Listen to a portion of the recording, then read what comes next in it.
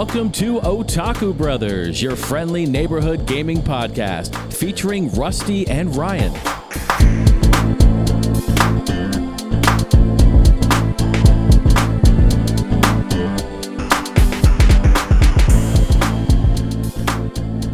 Hello everyone, and welcome to episode 141 of Otaku Brothers. My name is Rusty, and as always, I'm joined by my forever co-host and brother-in-law, Ryan. How you been? I am sweating buckets already, and we just clicked record for the first time in a couple weeks. Well, that's what you get here in the game room. It's hot, it's steamy, it is toasty. I think it's Scoop's fault, actually. Usually we don't have him in here, but he's just a furnace, I guess. Yeah, he gives off some heat, that is for sure. But we have a fun episode planned today, as always. It's been a couple weeks since we've recorded. It's been, what, 3 or 4 at this I think point? so. It's been about a month. We're kind of not into our normal rhythm of every other week right now, but we're going to try and get back to it here pretty soon. But for anyone that's maybe tuning in for the first time, this is Otaku Brothers. Ryan and I oftentimes keep it to the video game talk, but there's just so much good TV going on right now that we got to talk about stuff like Kenobi and Stranger Things and all that fun stuff. The Boys, you've been watching that. Yeah. So we talk about TV shows, video games, movies, really anything under the sun. It's a freeform show in that sense.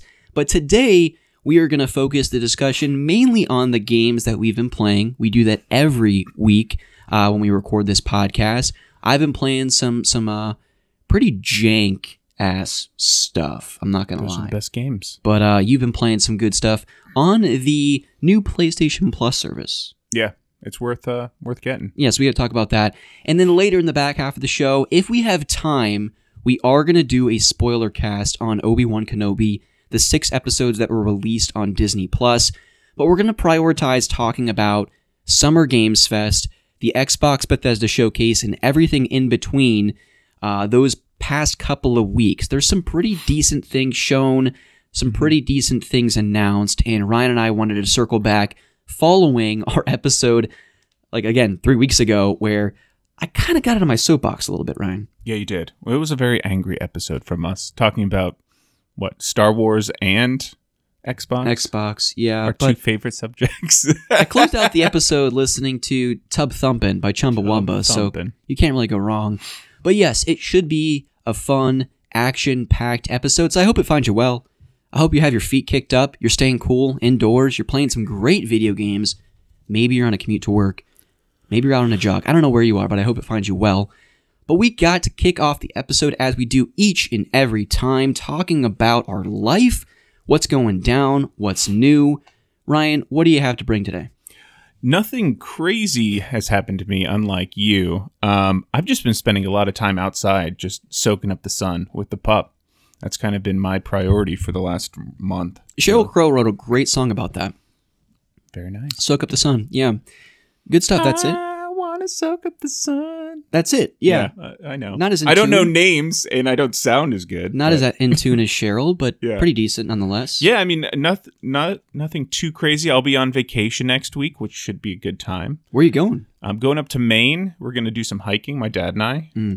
It's going to be my 30th birthday next week. Damn, how does that feel, man? Fucking, I sprained my ankle. I broke my knees just trying to get out of bed today. I'm getting old. Yeah. But yeah, you have another year, right? I do. Yeah, I'll be 30 next year, which is crazy to me that Get you a walker. getting into that getting into that new decade, it's fascinating to me that much time has passed, but I'm excited. A lot of people, dread their birthdays and getting older. Personally, I love it because life is grand, life is great, and I feel like the older that you get, just, I don't know.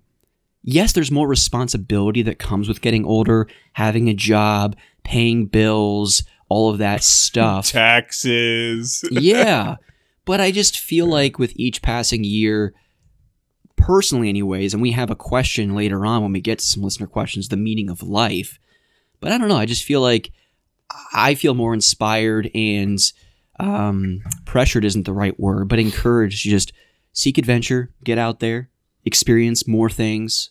Yeah, I'm not dreading it. I mean, 30 is still young. I mean, 20s is still really young. Speak for yourself, man. You're looking more like in your late 30s, early 40s nowadays. Thanks. It's probably my job aging me. Yeah. But at least I'm in the same like decade age-wise as Emma Watson, so that's all that matters. She's in her 30s, I'm in my 30s. I have a chance. That's a good perspective to have. Yeah, for sure. I'm still in the same age range as Tom Holland, so I feel pretty great about things too. Okay, that's a little better. Yeah. Spider-Man beats Hermione, but I don't know. We could have a debate about that, but yeah. So for me, things have been getting better as it relates to the house stuff. I won't talk too terribly long about this because I have in the past couple of episodes. But the good news, the long and the short of it is, Ryan, we have captured all the raccoons. They're out of the house. They're no longer here. They're no longer making noise all throughout the day. We've patched up the hole on our roof, and we are in the final stages of negotiations with pricing as it relates to insurance, paying out the claim for both our roof and our siding. no, that's a big update. I mean, I don't know if did we ever catch the raccoons on the recording, like the cicadas? No, we didn't, because they weren't really in the vicinity of the game room. They were more the downstairs area, back into Lauren and I's room, and certainly in the living room space around the fireplace and all that kind of stuff. Yeah, no, it's good that you're finally wrapping one. I don't know if it's a project, but one downfall of homeownership. Yeah, I think I've said it before, and I'll say it again. I think what Lauren and I have gone through in the past 6 months or so, most homeowners don't experience in like 10 to 15 years of homeownership. At least. So, yeah. But we're getting there. We can see the light at the end of the tunnel. One quick story that's actually kind of fun, interesting, I guess, is about 3 weeks ago at this point, I don't think I talked about this in the recording, so if I did, just slap me. Okay, I will. I was working from home, and I needed to, top off my beverage, refill my coffee. Okay. And so I went downstairs, was in the kitchen, refilling my coffee, and I heard a loud bang in the basement. So I run downstairs, and I look to my left, and lo and behold, a little baby raccoon had crawled down through the wall, chewed through all the insulation in the ceiling, and literally just fell right through the ceiling into my basement. And so I was staring at this critter. I felt like I was looking eye to eye with like a Tyrannosaurus Rex. Like, what do I do with this thing? You know? Yeah, you can't get close. And so, well, I did, and I tried to take like a Tupperware large bin and put it over it to try and capture it. Well, this little guy, cute as all get out. I mean, it's like, how are you gonna try and capture this guy? You know, he's just so cute. Yeah. He doesn't know any better. He was birthed into the ceiling of my house. Yeah. So I couldn't quite get him down because he was crawling up this beam to get back up into the ceiling. He sees this gargantuan human of a person walking towards him. He's pretty freaked out. Where was Scooby when all this was going down? I made sure I closed the door upstairs. Okay, good. Yeah, that would have been a nightmare. Yeah. Not a fun vet visit. No. And so when that happened, though, I, of course, called up Lauren. I called Critter Control. I said, what do I do? And Lauren had the bright idea of, well, what if we put a trash can in that same spot? So if he falls through again, he's not going to be able to get out. And we, in a kind of roundabout way, capture our own raccoon without using the professional traps. So I said, okay, let's do that. So we put a trash can down there. A couple days go by, and we're having some friends over Saturday. I run to the grocery store to pick up some stuff. And as I'm getting in my car to come home, Lauren phones me up and says, I went downstairs to get some of the cushions for our outdoor patio set, looked to my left, lo and behold, we captured the raccoon. Very nice. So at that point, I think he may have been the last one that we needed to capture, maybe one more. But regardless, we got them all out. We patched up the hole. We're moving forward with getting everything squared away with the house. So that's good. It's all good stuff. Yeah. But that's really it. Those are kind of the main highlights, if you will. Still kind of... We had Father's Day, and we got to grill out for the first time on your deck. Yeah, that was good. We grilled up some hot dogs, some burgers, throw the football around the yard with my dad. Yeah. We got a little pool for Scooby-Doo. What was the game we were playing? It was like... Hillbilly golf is what they call it. Yeah. That's when you like literally throw... it's like 2 golf balls attached on to the string. Yeah, try and hook them on the little ladder thing. Yeah, that was fun. It was good times. Well, and then one other final thing before we get into the games played. So I've been planning to do something for like a little over a year, I would say. Okay. And for Lauren and I's 5-year anniversary, which talk about getting older and things. I was going to say, I can't believe it's 5 years. 5 years ago, man. How crazy is that? Yeah. It feels like one. Yeah. Yeah. I don't feel that way. It feels like 15 because, you know, I don't have a house. That's being falling married apart, to Lauren but- is not easy, you know? Yeah, trust me. I did grow up with her. She's the worst. Yeah. So no, you took the bullet on that one. Right, yeah. Yeah. Taking one for the team, man. Anything for you. But anyways, so I've been planning this thing for like a year and a half-ish where, you know, for birthdays, you know this more than anyone, for anniversaries, I'm always thinking about the next gift I'm going to give Lauren. And oftentimes, I get it well in advance of the date of that anniversary or birthday. Mm-hmm. And I have a problem giving her those gifts and waiting for the day. So she oftentimes gets her birthday gift like a year early. You know? I've already gotten her like 40th birthday gift. You know, I've already given it to her. Not surprised. So, just kind of how things work around here. But anyways, so for 5 years, I want to do something special to kind of commemorate 5 years of marriage and everything before that, and even a little bit looking forward kind of a thing. The problem is, people might not know this about me. I have an iPhone 6. Yes. I've had an iPhone 6 since Lauren and I started dating. Has it been that long? Yeah. Okay. Yeah. Wow. Because I got it when I started my first job. The first job that I had paid for my phone. Mm. And I just still have that phone. Yeah. First smartphone I ever had. Obviously the first iPhone I've ever had. And all of my photos, like literally the past 7 years of my life, are on and captured on that phone. Yeah. The problem with such an old iPhone is getting that into iCloud storage, because getting it uploaded is just such a painfully slow process, given that my phone is kind of like a relic of the past at this point. Could you just plug it into your computer and drag all the photos? 'Cause that's what I did. That's where things get a little interesting. So if you'll remember, when we first started this podcast 4 years ago, Yeah. back in 2018, which is also wild, I got a MacBook Pro. Yes. And that's what we used to start recording the show. Mm-hmm. Well, fast forward about 2 years into that, one night, I'm at the second apartment that Lauren and I had together, watching something on TV, maybe listening to a podcast or something like that, laying on the couch, playing my PlayStation Vita. I don't know what happened. I don't know if I was under the influence of alcohol or something, but I stood up and I kind of like ninja starred my PlayStation Vita at my computer. And the screen... I didn't even know that. I just knew it was broken, but fuck. Nice. Thankfully, the more important technology survived that battle. The Yeah. PlayStation Vita is perfectly fine. Not a scratch on the screen or the console itself. The same cannot be said about my MacBook Pro. No. The thing was completely screwed up. Gone. Wiped. Pretty much. We still ended up recording like 3 or 4 more episodes using that thing. Yeah. It was Because I had it down to such a science using GarageBand or whatever it is we use to record the show that I knew where all the buttons were. I knew how to export the show using commands or whatever. And so editing wasn't that big of a problem until it kind of was, where like I accidentally like pressed the screen and then like the crack on the screen was almost like a bolt of lightning that continued to like etch through the rest of the screen. Yeah. So to make a long story short here, there was no salvaging that computer. I ended up getting another laptop. You know, it doesn't really matter the rest of the story. We still continue to put episodes out. But getting back to this whole idea of editing something together for Lauren, you know, using one piece of Apple tech to another, getting those photos off my phone, using that MacBook would have been a lot easier. Mm-hmm.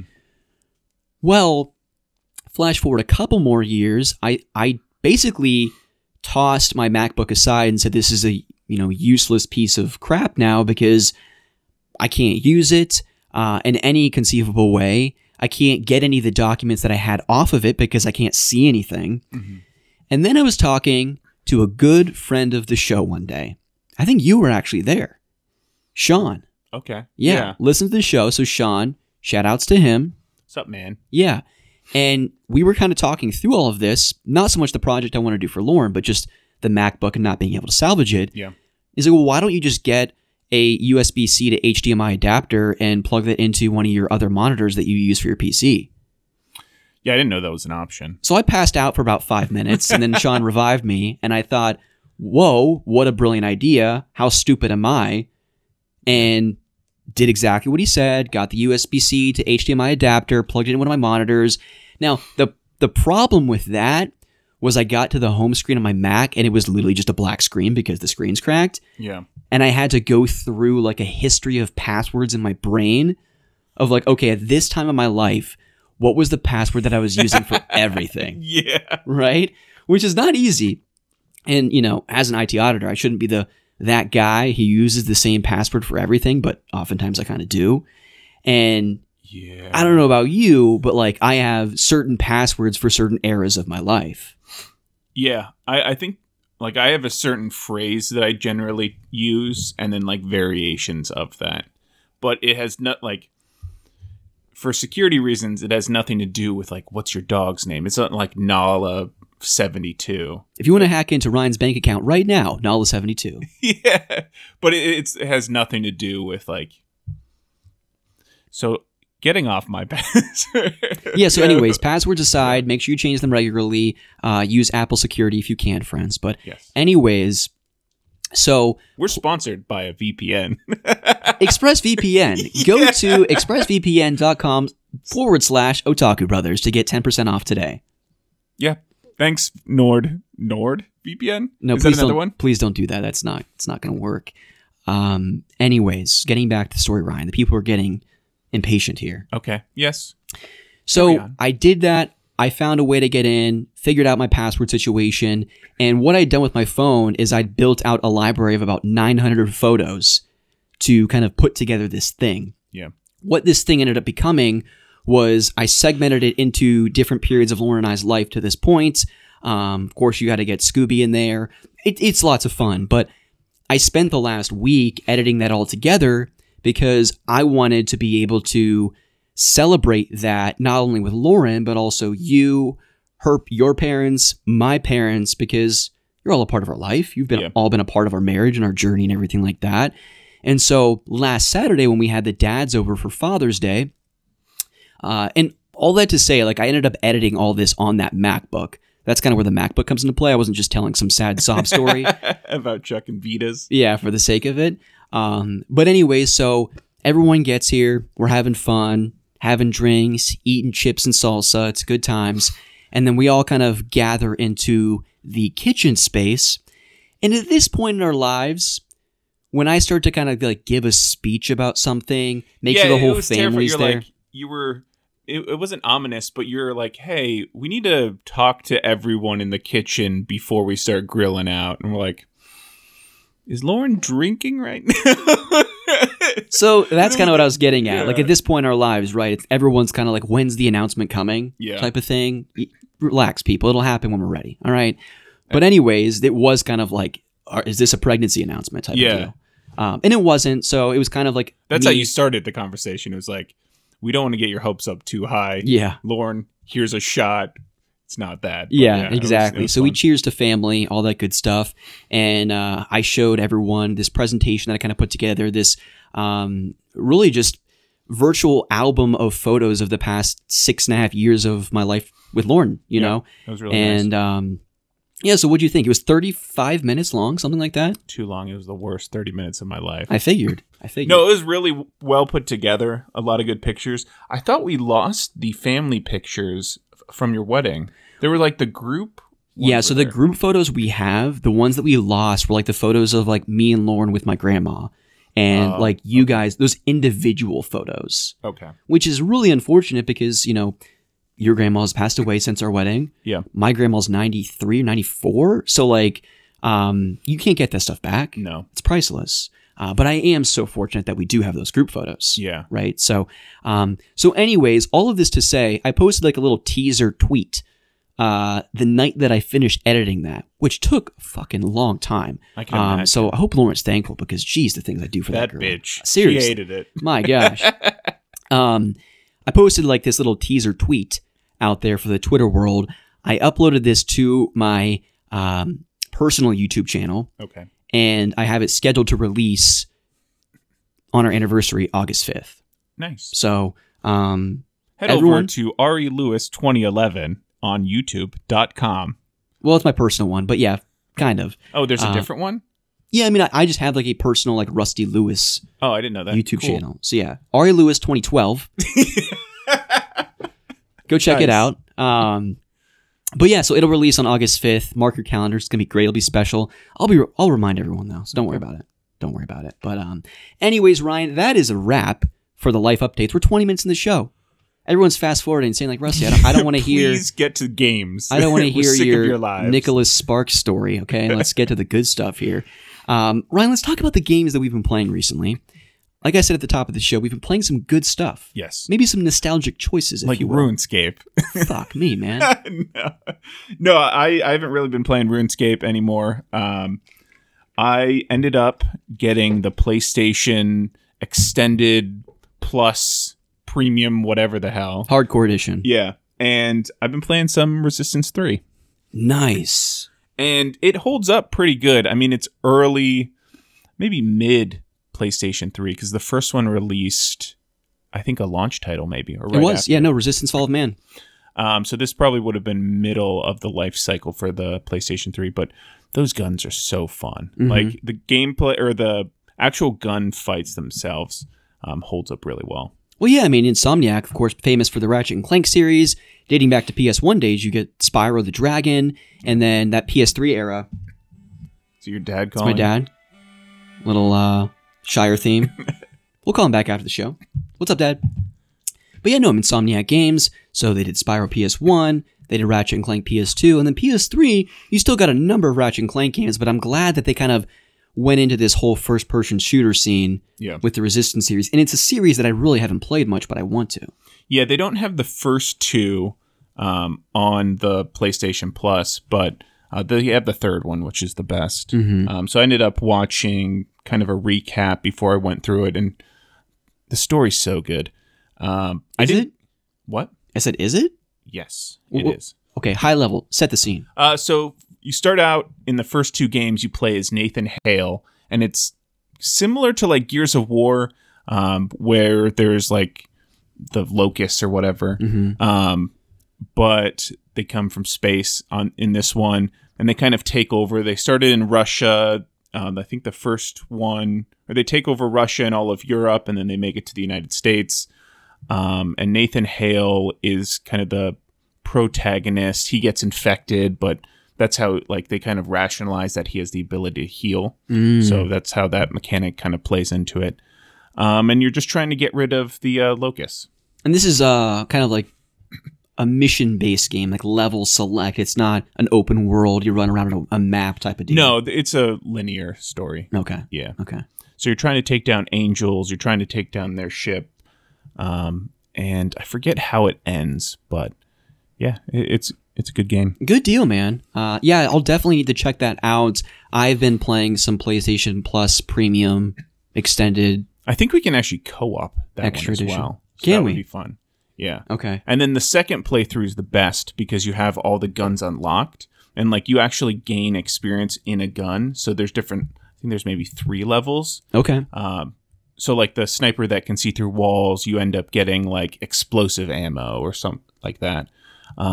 But midway through the game, you get a sledgehammer. So you can do like a sledgehammer only run, which would be fun. Okay. Okay.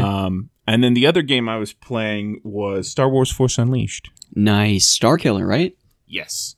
So you play Darth Vader's apprentice. What is this like before the New Hope or New Hope? When does this take place? Yeah, I think it's before New Hope because it's his apprentice and he wants to take down the Emperor. Okay. With Starkiller. Vader does. Yeah, Vader does. Okay. So he's basically trying to perfect clone version of you. It's a lot of fun. It focuses mainly on just using the Force, as the title would. You would. Now Lauren's calling me. What's going on? In high demand. So yeah, it's a lot of fun. You can like grab enemies, chuck them around the world. I like incinerated a few, like on the force field and stuff. If you push them into the force field, they just evaporate, Nice. Which is fun.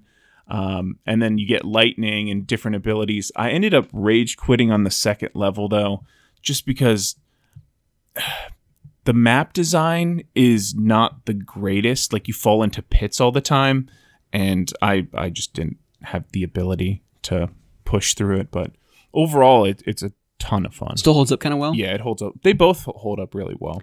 Did you ever play the second one?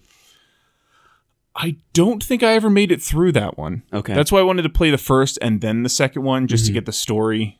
I know you get to fight Vader, I think, in the end of the first one. Well, I remember playing the first one on PS3 when I was in college, I believe. I just remember the first level, you get to control Vader, which at the time was a big deal. Yeah. Right? And I think you're on Kashyyyk. Yeah, and then you killing just the Wookiees. rip through Wookiees like nobody's business. Yeah, I didn't like the first level, or it didn't hold up really well. The first level didn't. The second level where you're playing a Starkiller did. So I beat one mission with Starkiller. I guess it's the third mission that I rage quit. But yeah, you just chucking Wookiees around. It's just a ton of fun. Besides that, I haven't really been playing much else. I have been watching The Boys, keeping up with that show. I think, I can't remember where we were. Maybe it just dropped last time we recorded. Yeah, I think so. But I think there's 6 episodes out as of yesterday. It's interesting, but not as good as the other seasons for me. Oh, really? But it's still got the charm of The Boys. And then besides that, this week I watched the Multiverse of Madness. Now that's on Disney Plus. Oh, this is the second Doctor Strange? Yeah, How was that? it was dark. Like, they took, like, The Boys is like superheroes if they're unhinged and they're killing people, guts everywhere. And they kind of take that darker approach with Multiverse of Madness, which was cool. Okay. I think it's a different director. Was it Raimi? Same Raimi, who did Yeah. the original 3 Spider-Man movies. Yeah. So you can definitely see the tonal shift, which is what the Olsen wanted, or the actress. Oh, Elizabeth Olsen. Yeah. Yeah. She wanted, there was like an interview 5 or 6 years ago where she's like, I would love to do the House of M, which is what this is. Basically, she loses her fake imaginary kids that she made up, and then she just goes unhinged. She just wants like an X-rated Full House. Yeah. Yeah. No, it's cool. Worth watching for sure. It's probably the best Post-Endgame? Yeah, besides Spider-Man. So it's Spider-Man, then this. Okay. Besides that, there hasn't really been much that's come out that's high quality. But that's pretty much all I've played and watched. Okay. Good stuff. Well, before I really get into the games I've been playing recently, I do want to give a little bit of a high-level overview of this new PlayStation Plus service. We kind of mentioned it a little bit earlier.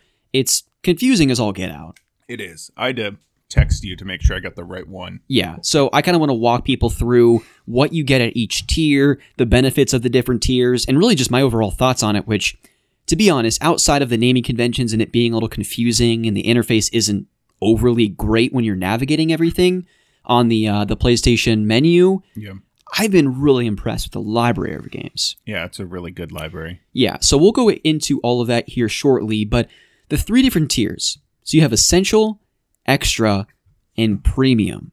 And I swear, if I asked 100 people to basically rank these, what do you think is the top tier versus the lowest tier? I would venture to guess that about 50% of the people would say that Extra was the highest tier and Premium was the second highest tier. Well, my thought process was, I thought Extra was the stuff on top of the base package. Essential being the base, and then Premium being something else. Yeah, the naming convention's pretty awful. Listen, I'm no marketing guru, but like, you already have an existing tiering with PlayStation in your PlayStation trophies. Yeah. Why don't you just make PlayStation Plus Silver, PlayStation Plus Gold, and PlayStation Plus Platinum?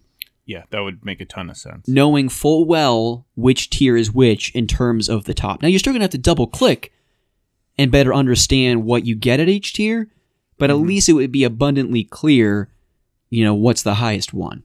Anyways, Ryan, I digress. Got a little heated. So let me walk through the different tiers. So you have Essential, which again is the base. With this is basically the PlayStation Plus tier that everyone probably already has. That's subscribed to PlayStation Plus, where you get those 2 to 3 monthly games. You have the ability to play games online with your friends. And then oftentimes, if you navigate through the PlayStation Plus store, you get exclusive discounts to games that are on sale. Yeah. Right? With this, you also get cloud storage, which is important, and you also get that PlayStation Plus collection. So back when the PS5 released, there was that kind of bundle of about 15 games or so, and pretty good games. God of War, Bloodborne, Mortal Kombat, the Crash Bandicoot Insane Collection, Last Guardian, among other titles. Pretty much the AAA from the PS4 era. Uncharted 4, exactly. Yeah, that mid to getting into that later timeline of PS4 gen. Moving on to the extra tier, this is when you get the game catalog. So this is what I would consider to be kind of the Game Pass for PlayStation, where you have about 300 games. And in that, I would say it's pretty impressive. I mean, you're getting not just the God of Wars and Bloodbornes of the world, but you're getting the Death Stranding Director's Cut. You're getting Miles Morales. You're getting Marvel's Spider-Man, Ghost of Tsushima. You're getting not only the greatest hits from PS4, but I would say even dipping into the late PS4, early PS5 stuff too. So if you get premium, does it cover extra? Do we have, because we have that catalog, right? Yeah, so when you get premium, it's kind of like it stacks. You get everything, everything below it. Everything below it at that point. Okay. So the only added benefit of getting extra is the game catalog. And you still get, of course, the monthly games, PlayStation Plus collection, cloud storage, so on and so forth. And then premium is the highest tier. That's when you're getting the classics catalog. So you're going to be able to stream PlayStation 3 games, download PS1 and PS2 classics, so on and so forth, and you get all of those added benefits from the extra and essential tiers. Okay. Now you get into the pricing. So for essential, $60 a year, about $6 a month. Yep. Or $10 a month. I'm just going to go through the annual subscription costs. That's fair. Not to get too confusing. So that essential, $60 a year. That's what we were paying previously. So really, there's no difference for that tier. The extra tier, we were getting that game catalog, $100 a year. So about $10 a month, which I think is reasonable. Actually, no, less than $10 a month. But I think that's pretty reasonable. If just for comparison, Game Pass is where, price-wise? $10 a month. Okay. And then Ultimate's $15. Okay. And I'm not going to get into the nuance of what you get in Game Pass versus PlayStation Plus. Really just going to focus on PlayStation Plus. Otherwise, this would be more confusing than it already is. Yeah. Right? And then Premium is $120 a year, so about $12 a month. Okay. It was weird when I was trying to upgrade, the extra and the premium had like the same cost to upgrade to it. I think it was like $20 for each. Yeah, because if you already have a foot in the door, I think there's maybe a slight discount to just pay the difference for that annual fee that you're already being charged for PlayStation Plus. So I just paid that difference for premium. I did end up canceling my Game Pass subscription just because I haven't turned on my Series X in 2 months. And that's $30 that have gone out the window that I wasn't really leveraging the service for. And that $30 was the difference in cost to upgrade to premium for the next year for PlayStation Plus. And what I'll say is, whether it's Game Pass, whether it's Nintendo Switch Online, whether it's PlayStation Plus, ultimately it's up to the individual person to make the decision of what's offered there and whether or not it speaks to you. So I would just encourage everyone to, if you don't have these added tiers, extra and premium, go and check them out. I think overall, when you include the game catalog, the classics catalog, all the PS1 and PS2 classics, there's like 700 games that you have available to you. Yeah. Which to me was wild. Now, the added asterisk to that, though, is for PlayStation 3 stuff, you stream those. You don't natively play those, download them onto your console type of thing, like you would the PlayStation 4 and 5 offerings. So it's largely going to be dependent on, one, how does that game run through the streaming service to begin with? And then in addition to that, how is your internet? Yeah. Now, fortunately for me, I do have strong internet.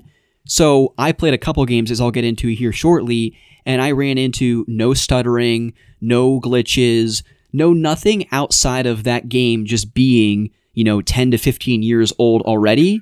and it just runs not as well as something like it would on PS4 or 5 anyways. Yeah, I mean, both the games I talked about were streamed. Yeah. And I had no issues at all. I mean, it's right next to the router, so like you couldn't get any closer. But yeah, I didn't have any issues. And for me, it's been just a tremendous convenience because I did get the disc edition of PS5.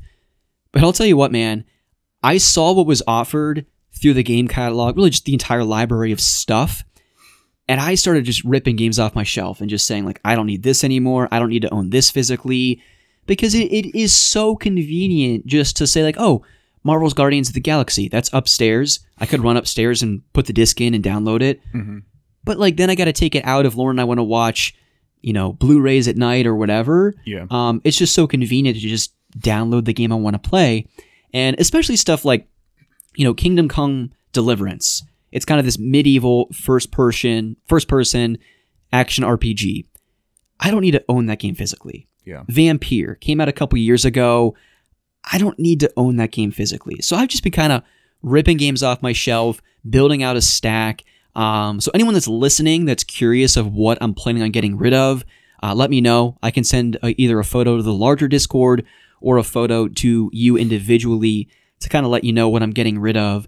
But I just feel like there's just so much there that it was a reminder to me that, like, I can clear off this shelf to make room for, like, God of War Ragnarok that I know I'm going to want to own physically. Do you think GameStop would have the same issue of not buying PlayStation games that are on this the same way they do with Xbox with Game Pass? I don't think so. So kind of a PSA. I don't know if this is really meant to be believed or not, but I did see someone talking on Twitter that they took a stack of their Xbox One and 360 games into GameStop with the intention to trade those, and GameStop said, no, we're no longer taking Xbox stuff because all this stuff is free on Game Pass. I don't know if they're actually cross-referencing that with what's on Game Pass to validate that they're not taking game X, Y, and Z. Yeah. I also have to believe they have like 400 copies of Halo 4, so there's no need for them to take additional inventory of the Gears of War Halo series. Yeah. It'd be interesting. That'd be a lot of extra work or manpower to cross-reference. Yeah. Yeah. So in addition to that, I'll just say that so many of the games that I had wishlisted over the past year or so for PlayStation 4 is in the games catalog. And in addition to that, there's so much in the PS3 library that I've been wanting to play over the years that I either own physically or has been on my own personal spreadsheet wish list that is there that I just completely deleted it all off my wish list. That's nice. Because they're games that, like, I know I'm going to play once and either not play to completion because it's just not that good. Yeah. Or it's an okay game that I'll play to completion and never want to touch again. And if I can stream it through this service, even if I have some hiccups here and there, I'd rather do that than buy a physical copy on eBay for anywhere from $15 to $30. Yeah. And when I talk about this, I'm really talking about that bargain bin, potentially like one person's trash, another person's hidden gem type stuff in the PS3 360 era, like Dark Void. Hot Shots Golf. Well, no, that's S tier stuff. Okay. Yeah.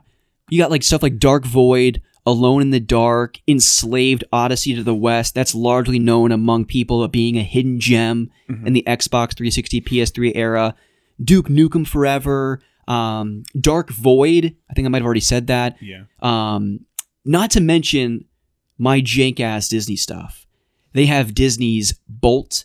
They have a couple Cars games. They have Epic Mickey 2, Pirates of the Caribbean at World's End, Disney's Pixar's Brave. Stuff that like legitimately has been on my wish list because I love to play these types of games. But the fact that I can stream these, don't own them physically, and don't need to really go out and buy them is a big win for me. Yeah. But I know that's not for everyone, and people want to have their physical copies, and that's perfectly fine. But for me, where I'm at in my life right now, this service really just caters to the types of games I want to play. And from a collecting aspect, I can kind of tailor it back a bit because so much of what I want to play is here. That's good. Yeah, you can clear some more room on your shelf because it's getting pretty packed. Yeah. And then in addition to that, last thing I'll say about, this service, the types of games that are there are some PS1 games on there that they added, like Siphon Filter, Ape Escape, Jumping Flash. And the cool thing about this, is that several of these games have gotten trophy support. Not all of them, some of them. And you have some modern features that you see on the like Switch Online service where you have rewind features. Yeah. And stuff like that. So that's been pretty neat. What they're going to do with this Classics catalog moving forward, I don't have any kind of faith that they're going to continue to build upon this, because when they came out with that first library of PS2 classics on PS4, like Ape Escape 2, Hot Shots Tennis, you got the Jak and Daxter games, stuff like that. They really never built upon that. It was just, hey, here's 25 games, and nothing more really came from that. So whether or not they're going to continue to build upon this, I don't know. The only reason why I think they might is because those PS2 classics that they put on PS4, you weren't paying a subscription fee for those. Those were just out there for $15, and if you wanted them, you picked them up. If you didn't, well, don't buy them. This is now a service that people are paying for, and if PlayStation's trying to incentivize new subscribers beyond the people that bought it here, I would like to think that they're going to do one of two things. They're either going to add classic games, or continue to build upon like the AAA or maybe, B tier games like Stray, Bugsnax, things like that, day and date release for the service. Or they're just going to have the Strays and Bugsnax of the world, but they're not going to build in the classics. No, it'd be nice to expand. I mean, it would be smart for them. Is it PlayStation 2 that has the largest library of games across all the consoles? It's either that, the Wii, stuff like that. Okay. Yeah, I mean, I would really enjoy to go back to some of those old games that I've never had the experience. Well, what I'd like to see them do is, every couple of months, just another 5 to 10 games. Doesn't need to be anything significant, but I think it would do a lot to add stuff like Metal Gear Solid or Spyro the Dragon, the originals, and whatever else that, you look up the best-selling games or top, 25 PS1, PS2 games. I wonder how hard it is to translate or to get the game onto that. I don't feel like those emulators are going to be too difficult to get on there, but I don't... Listen, I'm completely ignorant to this. I don't know the specs, the hardware, the behind-the-scenes technology that complicates putting PS1 through 3 games on a PS5. I don't know. I mean, there has to be some level of complications if we couldn't have backwards compatibility disc-wise with the readers. Exactly. So like PS4 to the older. Oh, the last thing I'll say, too, the really neat thing about streaming the PS3 games is it basically takes you to the interface of the PS3. And not only that, when you unlock trophies, it's the classic PlayStation 3 trophy unlock noise and not the PS5 one, which was a big deal for me.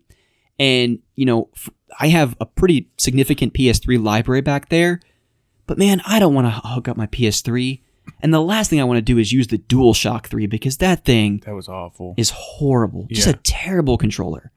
And to be able to use the PS5 controller to play those PS3 games, for me, is a game changer. Yeah. No, it's really nice. Yeah. You still have my PS3, right? I do, yeah. Okay. Because I was playing like Final Fantasy 13. I don't really remember what I was playing, but it was Final Fantasy. Was in the interest. I was interested in playing some PS3 stuff. But yeah, anyways, again, do your own homework. Go out there, look at the library and see if it's for you. I know it's a tremendous turnoff when you're streaming PS3 games. I wish that you could download those games in your console just as much as the next person. But because my internet is good enough to warrant playing through those games with little to no stutter, works for me. But I know it's not going to work for everyone. Is Game Pass streamed or downloaded? I would say more often than not, you download those games onto your system, but you can cloud stream a lot of those games.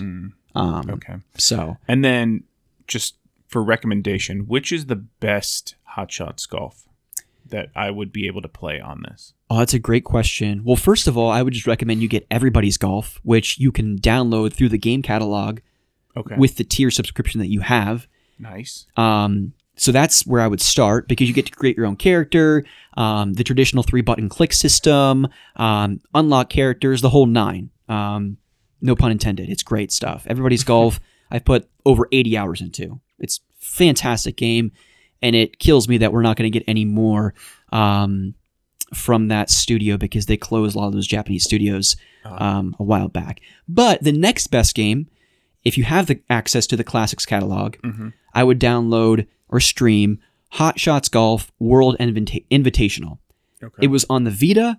I had no idea it also came to PS3, so I've been enjoying some of that this week as well. Okay, because I'm in the mood for a golf game, seeing you play like a ton of them recently. For sure. No, definitely check out Everybody's Golf first. Okay, can we play against each other if I play Everyone's Golf? I want to say there was plans to shut down the online Everybody's Golf service. I don't know if that means I can't create like a lobby for us to still play online. Yeah. That might just be the online tournaments, but I don't know for certain. Okay. So we'll have to check. You might have to try. We'll have to give that a try. Yeah, for sure. But outside of all that, I'll talk through the actual games that I've been playing. Ryan, there's really only one game that I was going to play to truly test the capabilities of the PS3 streaming service. World Renown's, when it came out, I mean, it was just record-selling game. Metacritic, I think it's still one of the highest rated games of all time. Okay. And the price has skyrocketed on the eBay just because it's such a treasured title. It's called Magus. I was like, I don't know if he's serious, but it sounds too good to be true. I was expecting maybe a Disney game, like the Simba's Revenge or whatever. Yeah, that's a good one too. Not on the service, unfortunately. But no, so Magus, I never really knew. I wouldn't even call it a cult following. Just the following behind this game. Apparently, it's a relatively expensive PS3 game. Okay. But the game's terrible. Like it's really just not that fun.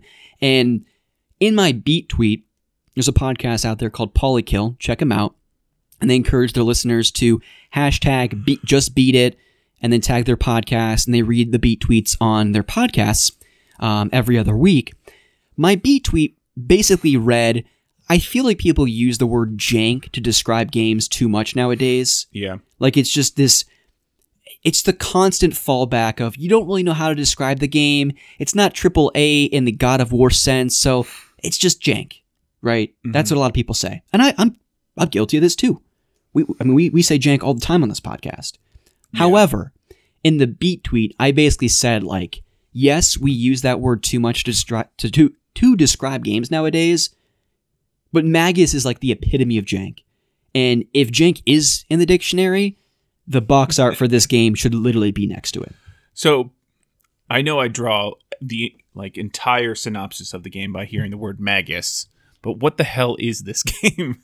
So I'm not even going to go or try or attempt to explain the story. Okay. Because I have no idea what was going on. I literally mashed the X button through all of the dialogue, which the dialogue was actually one of the more redeeming qualities of the game just because it was so ridiculous. I'm actually pulling up Twitter now. What genre is this game? So, third-person action game.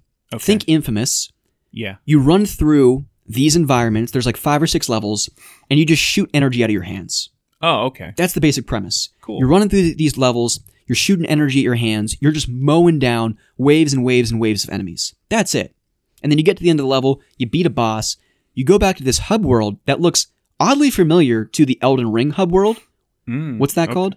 The round table or whatever. Yeah, it kind of looks like that. I mean, there's literally a fucking round table that you go up to select the level that you want to go to. Yeah. But anyways, here was my beat tweet. I think jank is used too often nowadays to describe games, but you might as well put the box art for Magus next to jank in the dictionary. The epitome of jank. And not in the it's still fun to play kind of way either. Can't talk, can't read. Easy platinum trophy though, so I can't complain. So, this is the best way I could describe Magus, to sum it up for people. If Lizard Lady versus the Cats, or Lady in a Leotard with a Gun, those jank-ass games on PlayStation for like 99 cents, easy platinum, it looks like some psychedelic crazy stuff is going on. Yeah. If that game came out on the original Nintendo, the NES, like 35 years ago, Magus seems like the natural evolution of that if it came out on the GameCube. Okay. So if you've seen gameplay, or you've played, you're one of the many lucky, fortunate people that have experienced the brilliance of Lady Lizard versus the Cats or Lady, Lizard Lady? Fuck, the name is so confusing. Yeah. Lizard Lady versus the cats, or Lady in a leotard with a gun. This honestly feels like the spiritual successor to that on a future console.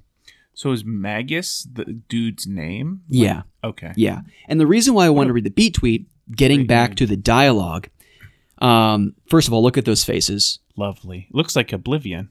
Yeah, it kind of does. I want to read this to you. So at the very end of the game, you storm this castle, and you try and overthrow this king. Spoilers. Yeah, spoiler alert for Magus. And you get to, the center of this castle, and you fight him and all of his guards, and credits roll or whatever. Oh, and then you fight this unicorn lady at the very end too. Of course. Because Magus and things. So you get to this king.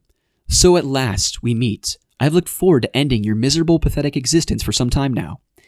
And you actually have dialogue trees, so you get to choose between one of three things when you respond to people. Does it affect anything? No, it's the same thing. That's why I just mashed the X button. So here are the two options you have to respond to this king. Kind of a harsh way to kick off a conversation, don't you think? Or, the better option, I have to admit, I've been looking forward to beating you to death with your own spine as well. It's this very self-aware, bizarre, cheesy, over-the-top, C-tier science fiction movie dialogue. Yeah. And you get to kind of choose what you want to say. So, literally the only redeeming quality about this game outside of an easy platinum trophy. Otherwise, avoid this game at all costs. If you have the Classics catalog, stream it, play it. It's a fun 3 to 4 hour romp. Okay. But do not pay the price this is going for on eBay unless you were just going for now? I think I looked it up. It's $80, $90. Jeez. Something like that. Don't pay the price unless you were a hardcore collector and you really want You're a Magus fan. Magus sitting on your shelf. But gosh, man, game is terrible. Terrible stuff. But the things I do for love, platinum trophies and stuff. Love is platinum. It is. Outside of that, I took advantage once again of the game catalog service. The other benefit, I'm telling you people, my trophy hunters out there, listen up. Ears perked. I'm relapsing again back to... I'm talking to all the trophy hunters out there, all right? If you've maybe played a game on PS4 and you've beaten it and got the platinum trophy, but you never got the PS5 version, or maybe you beat the PS5 version and you want to go back and play the PS4 version and also get the platinum trophy, the game catalog is going to cater to all of your trophy wanting needs. And you can always make a second account and then get the platinum on that account. Well, I've done that with Lauren's account. And, I know. We've gone that direction too. But what I'm saying is... Get a wife, then make her an account. Exactly. Then get the platinum on that system. Exactly. So I beat Miles Morales on PS5. Yes. And I was not going to buy the game physically again for $40, $60 just to play on PS4 and get the platinum. But if it was on the service... I'm double dipping. I'm actually quadruple dipping because to get the platinum in Miles Morales, you have to beat the game twice. A New Game Plus run through. But trophies aside, dude, Miles Morales is so good. Oh, it's a great game. Yeah. So good. So did you play it on the PS5? Yeah. And you played the PS4 version on the PS5? Is that how that works? Yeah. And to be honest, the drop down to 30 frames per second was noticeable for maybe the first 30 minutes or so. Mm-hmm. But after that, I didn't know any different. Yeah, I don't really notice the difference between the Still two. ran really well. The music in Miles Morales slaps so freaking hard, man. It's so good. The story, I'm with you, not as compelling as the first, and probably because the story isn't stretched out over a 20 to 30 hour game. This is a pretty succinct experience. You can beat it in about anywhere from 6 to 10 hours. Yeah. And the villain, maybe not as... I don't know, how would you describe the villain in this game without spoilers? Not compelling at all. I mean, it's one of those ones, it's have a conversation and the entire, I guess, dilemma or fight would be solved. But because the villain is irrational, it just doesn't make any sense. Young, naive, irrational. Yeah, all those things. But that aside, there's some pretty emotional story beats to this one. Yeah. Especially at the very end, regardless of what you think about the villain, it's still a pretty emotional moment. And I mean, more than anything, just gets me really excited for Spider-Man 2. Yeah, 2's going to be great. I mean, they built up Miles Morales really well. Oh, so good. And there's a lot of I really liked when they were together, like fighting. I think it's the first mission, right, where you're with the original Spider-Man. Mm-hmm. Yeah. So that team up was really cool. I'm curious if they're going to introduce more Spider people. Well, here's where things get interesting with Spider-Man 2. I was talking to a buddy of mine about this yesterday. Is he's wondering, are they going to enable co-op with Spider-Man 2, where you can play That would as be cool. Peter and Miles? I don't know how you would do that, like, look, because they'd unload parts of the city to have that open world. They would probably have to section off or make it less open world if you have two people. Because you don't want to load both sides of the city. Well, and what I was thinking is, I don't think they're going to go down that route. But where my head was going is, well, if you're playing with two people, it's going to be so much easier to just clear the warehouses and rooms and stuff. Yeah, with the number of enemies scale to two people. Exactly. That's what I was thinking. And if it didn't, well, then I was thinking, well, then it almost becomes like Halo on Legendary, where you play on a harder difficulty with a buddy, and it just makes it that much more fun. That would be fun. I don't think they're going to go down that route, but I think it would be pretty cool. Yeah, no, that would be really cool. Yeah. Yeah, we'll see what happens. Do we have a release date? We just saw one trailer for that, right? I think they said 2023. Now, whether or not they stick to that remains to be seen. 2023 is already going to be insane. A crazy year. Insane for games next year. Is God of War still coming out end of this year? Or is Corey that pushed back? Balrog has been tweeting and teasing like a mad person on Twitter. Okay. You know, the other day he was teasing that he was playing a game over the weekend. Of course, it was God of War. And then he's been responding to random people that propose questions of like, what's a game or a series that you played once but never really could get into? And then he, of course, responded to that person like, God of War. Never understood it. He's like, not enough God, not enough war, and let's not even start talking about you know? So, I mean, he's been teasing the heck out of it. I have to believe they are polishing off bugs, and I see that game coming out in November. Yeah, I'm excited. Yeah. That'll be a good one. If it holds up to the quality of the first one, then it'll be great. Yeah. So, yeah, no, man, good stuff. Miles Morales, fantastic game, a fun revisit, and pop that platinum. Can't beat it. Can't beat it. Next game I played, just kind of been an interesting week, Ryan. Lot going on. Yeah. And a lot going on yesterday. And I just need something to kind of chill. Magus 2, Magus's Revenge. Exactly, man. Yeah, it's actually in beta right now. So Okay. I'm under NDA, non-disclosure, whatever. It's an NDA. Yeah, so I can't really talk too much about it. All right. It's going to be probably around the same quality as God of War. No, I'm just kidding. What I actually played was this game that I've had wishlisted for about a year and a half now. Was interested in it when leading up to its release back in late 2020, if I'm not mistaken, and that's called Alba, a wildlife adventure. Okay. This little indie game where you play as this young girl, you're visiting your grandparents on this island, and when you're visiting over the summer, you quickly discover that this kind of hotshot rich guy's coming in to try and plant this new hotel to kind of capitalize on the tourist market. Okay. And this island has traditionally been known for its wildlife scene, birds, bunnies, dolphins, stuff like that. And the game actually begins where you're kind of on the beach with your grandparents as a much younger girl, and your grandma kind of asks you to take a photo with her phone. And that kind of kickstarts the mechanic of the game where you run around this island and you take pictures of wildlife, again, birds, dolphins, bunnies, whatever it is. And as soon as you take a picture, especially if it's an animal you haven't taken a picture of before, this gets cataloged in this diary of yours. Called a Pokedex. Basically. I mean, it really kind of borrows elements from Pokemon Snap, except instead of being an on-rails adventure that isn't fun, you actually walk... I'm kidding. Kidding all the Pokemon true, Snap fans. though. Pokemon Snap N64, great game. Couldn't get into the Switch game.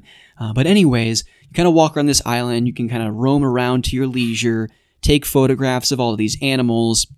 But the main driving storyline of the game is you're trying to prevent and convince the mayor of the island to not have this hotel built because it would destroy the nature reserve and all the animals.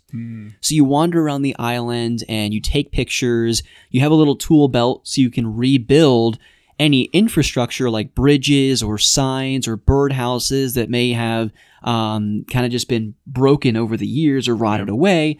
You kind of build those up You talk to NPCs around the town, do fun little side quests, and you try and convince them to sign this petition, really all in an effort to convince the mayor of the island to cancel the building of this hotel.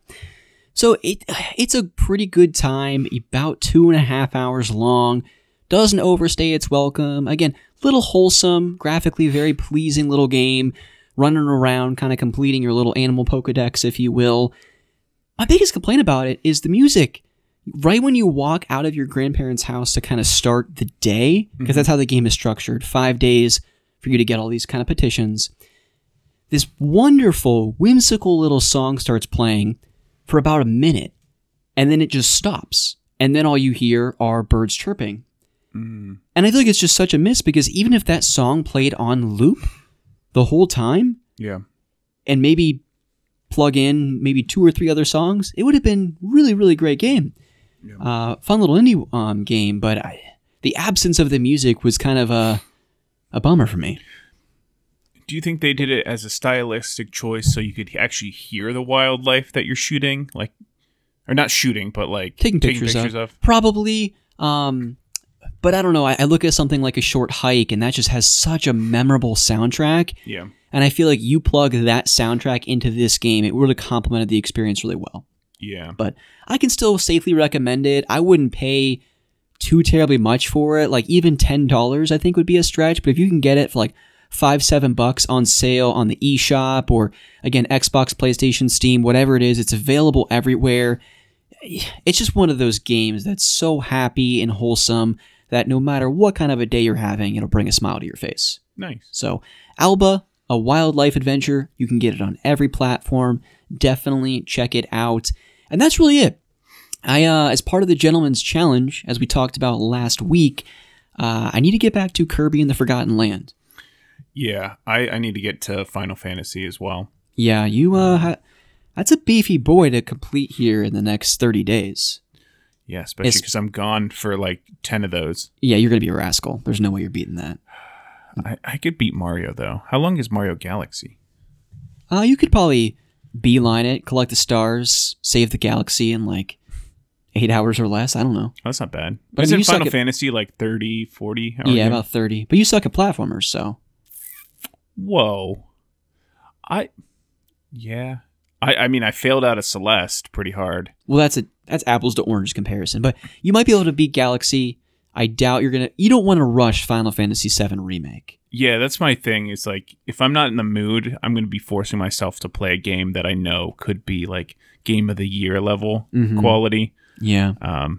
But yeah, might have to go to Mario. Okay, well, that's all I've been playing this week, Ryan. What do you say we get into the main topic of the show? And I feel like, given the heat in the room, given the timeline of the episode, what do you say we punt Obi-Wan Kenobi for when you're back from your trip? You can talk about, debrief everything that happened. By that time, Stranger Things Season 4 Part 2 will be out. We can just do a blowout TV spoiler cast for Stranger Things, Obi-Wan Kenobi, and your trip. Yeah, that sounds good to me. And then just do Xbox today. Okay, yeah. So go back, refill your beverages, people. All right, Ryan and I are going to be back to talk about Summer Games Fest, the Xbox Bethesda Showcase, the Square Enix Final Fantasy VII, extravaganza anniversary thing that happened. There's so much to unpack, so much to talk about. We'll be right back.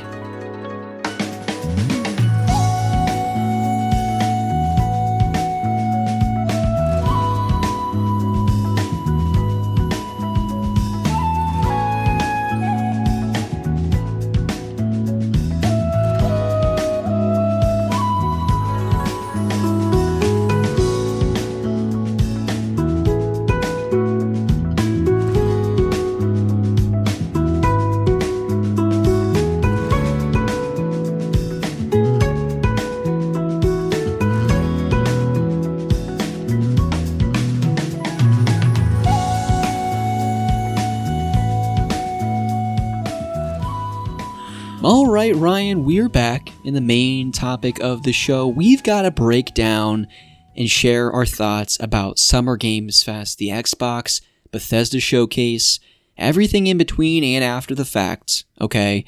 And we'll see. I feel like we'll be relatively positive about this, but as we start double-clicking into things, we shall see. So let's let's start off with what we saw first, which was Summer Games Fest. Yes. Jeff Keighley's big summer event.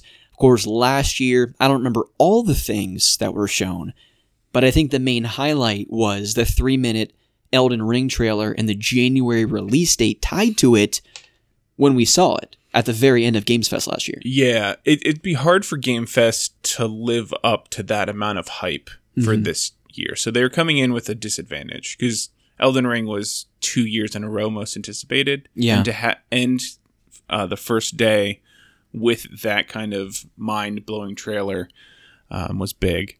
Yeah. So they came in, at that disadvantage. Yeah, and so we watched Games Fest. I was watching our good buddy Pete Dorr stream it. I was kind of tuning into it, expecting there to be these kind of somewhat big bombs that would be dropped. And, Jeff Keighley did set the expectation earlier in the week saying that, hey, there are not going to be any life-shattering, life-changing announcements or reveals here.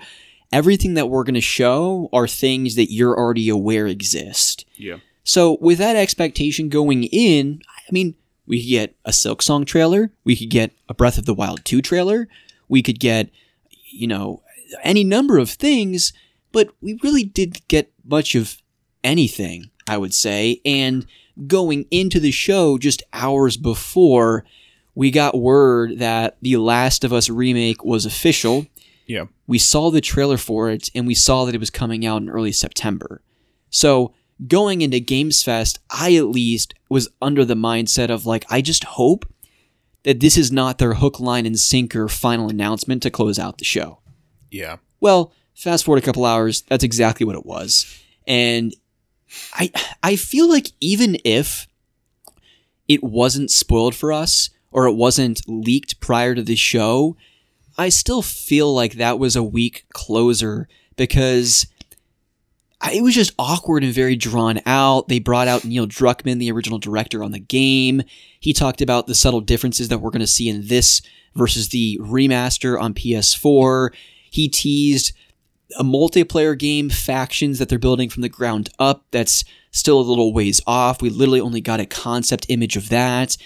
And then in addition to that, he showed a very awkward, poorly lit photo from the HBO show based on the original story, based on the game's story, The Last of Us. Mm-hmm. And it was Ellie and Joel. Of course, Bella Ramsey from Game of Thrones is playing Ellie, and Pedro Pascal, Mandalorian, is playing Joel. And Game of Thrones. Yeah. A photo of them. Wait, which actress is playing Ellie? Bella Ramsey, the young girl in the last season the of Bear Island Game girl? of Thrones. Yeah. Okay.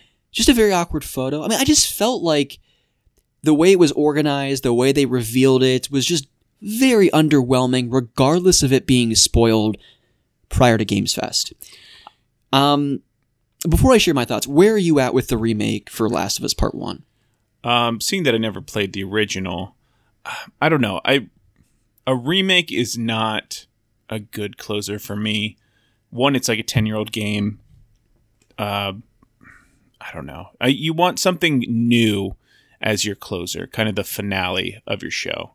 Re-releasing a game, I don't know. I just think that's pretty weak. Yeah. It's like all the remakes for old movies that we're seing nowadays. You need to come up with your own ideas. We already saw this, like Jurassic Park 37 kind of thing. Yeah, I'm in on the remake train. If it strokes the right nostalgic chords for me, selfishly in that way. We talked a lot about that with the Xbox Bethesda excitement and our expectations, what we were anticipating, what we wanted to see, so on and so forth.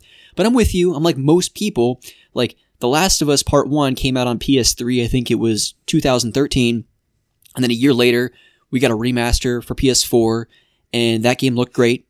Ran relatively well. Of course, it's suffered from that era in terms of controls and the wonkiness associated with that, but it played well enough. Like, I was not in any way, when are we going to get a Last of Us Part 1 remake so that we can play this in Part 2 back to back and it runs well for current generation consoles? I don't remember it looking bad either. No, it didn't. All that to be said, I'm still excited to pick up Last of Us Part 1 Remake Day 1.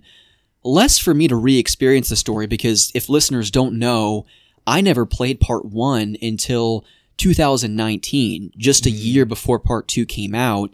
And again, it quickly became one of my favorite games of all time. I thought the storytelling is phenomenal.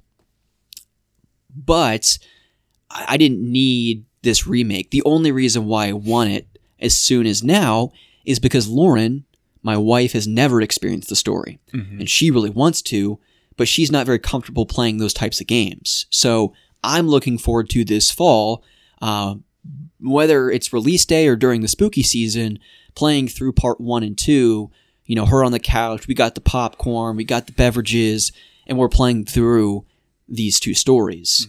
Outside of that, it doesn't do a whole lot to excite me or the rest of the internet, at least it seemed. Yeah. But neither here nor there. We still got the Xbox Bethesda showcase to hype us up. We got Indiana Jones, Fable, Perfect Dark, Avowed's coming out soon. Right, Ryan? Elder Scrolls 6? Are we talking about like the next generation of games or systems? 2028. I was talking about that showcase. Yeah. They're definitely on the horizon somewhere. Yeah. No, I don't want to be too negative. Let's break this down, okay? And to really kind of set the stage, Ryan and I are going to talk about our thoughts when it comes to Redfall and Starfield and the many games that were shown during this showcase last Sunday. There's one tidbit that I think really could have benefited Xbox going into this showcase that would have reserved both our and general audience expectations. Right when the show kicked off, this woman comes on the stage and says, before we get into all of this, or maybe it was after there was that whole montage in the beginning with Redfall and Silksong, which we'll get into, she said, everything we're showing today is coming out within the next 12 months. Yeah.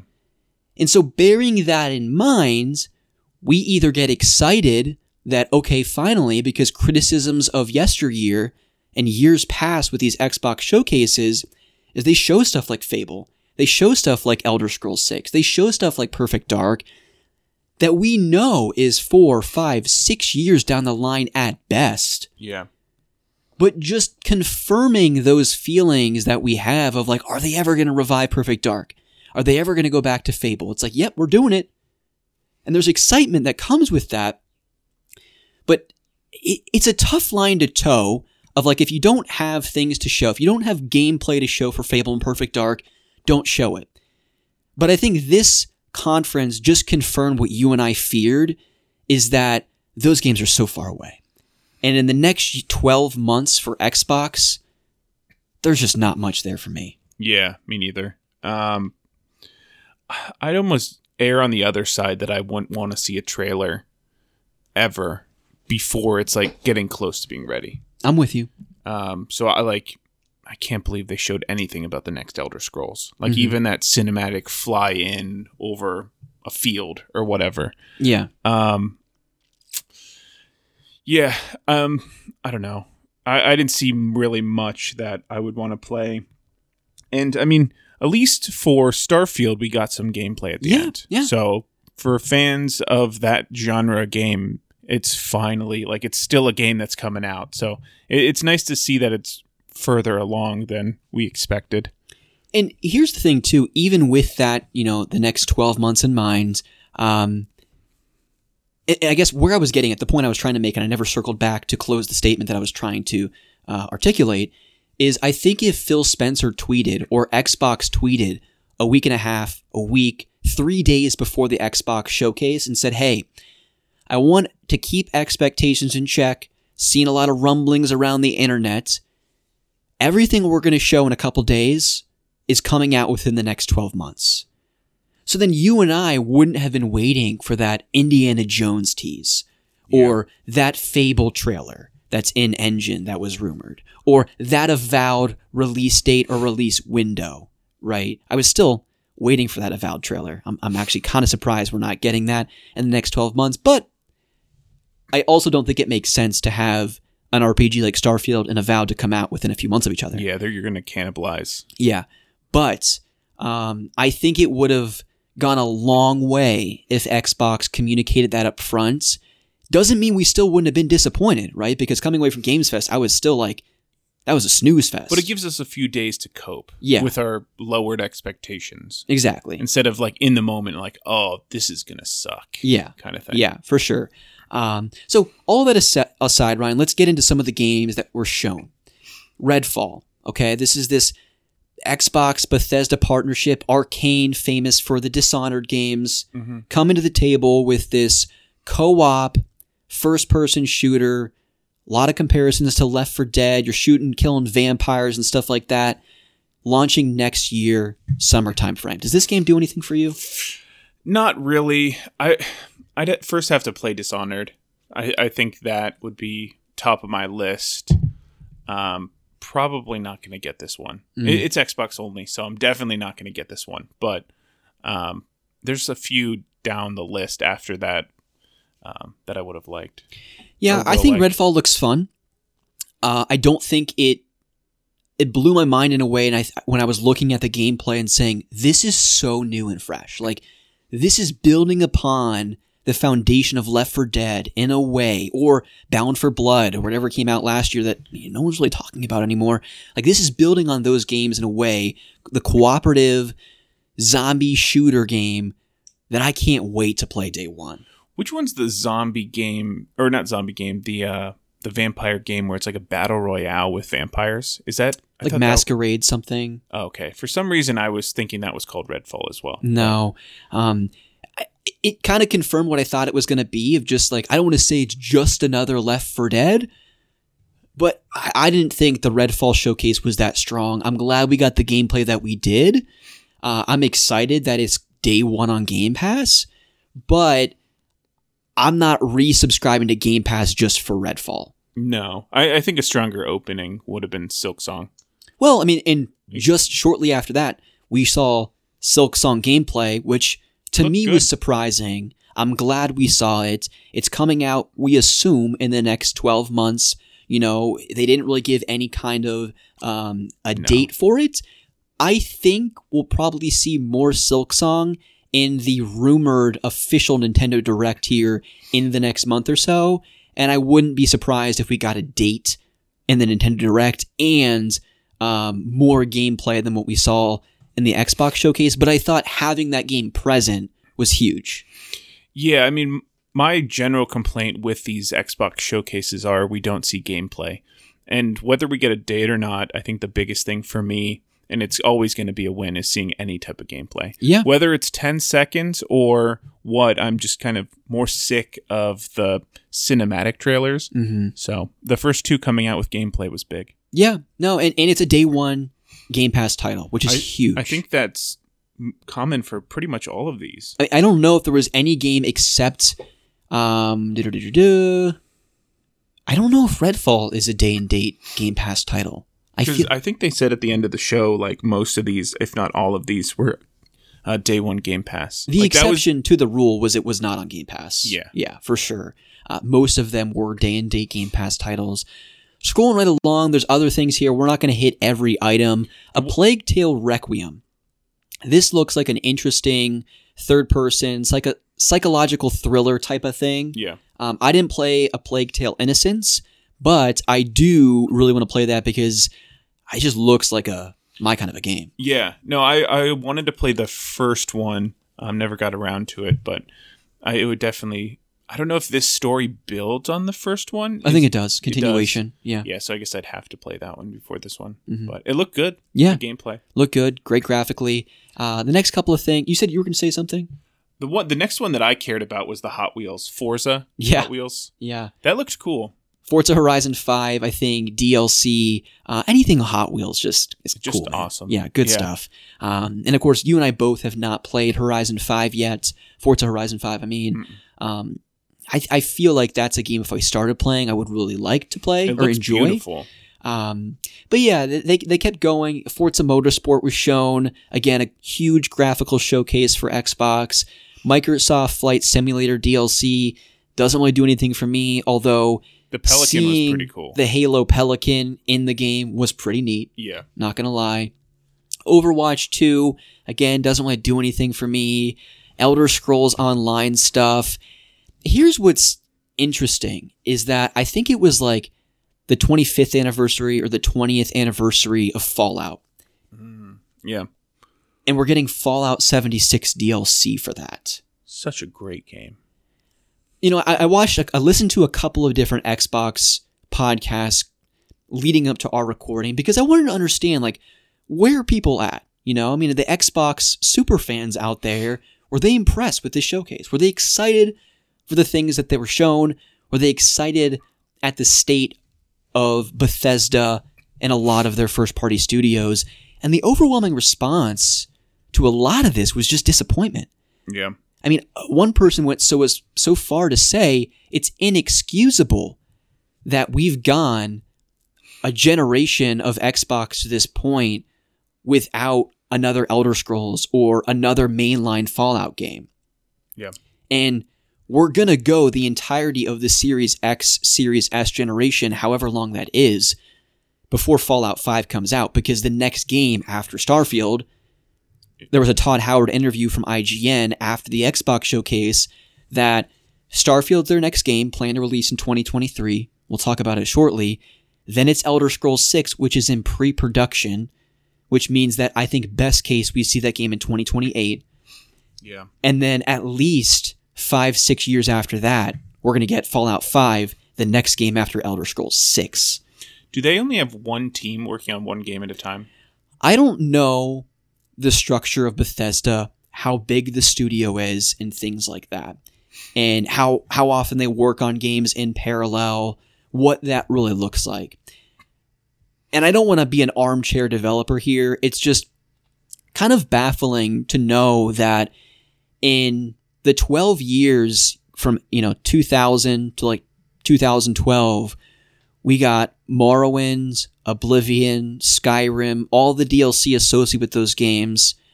We got Fallout 2, Fallout 3, Fallout New Vegas. All 6 of those games in like a 12-year span. Yeah. And then from like 2013 to now, we've gotten Fallout 4, Fallout 76, and then we'll get Starfield next year.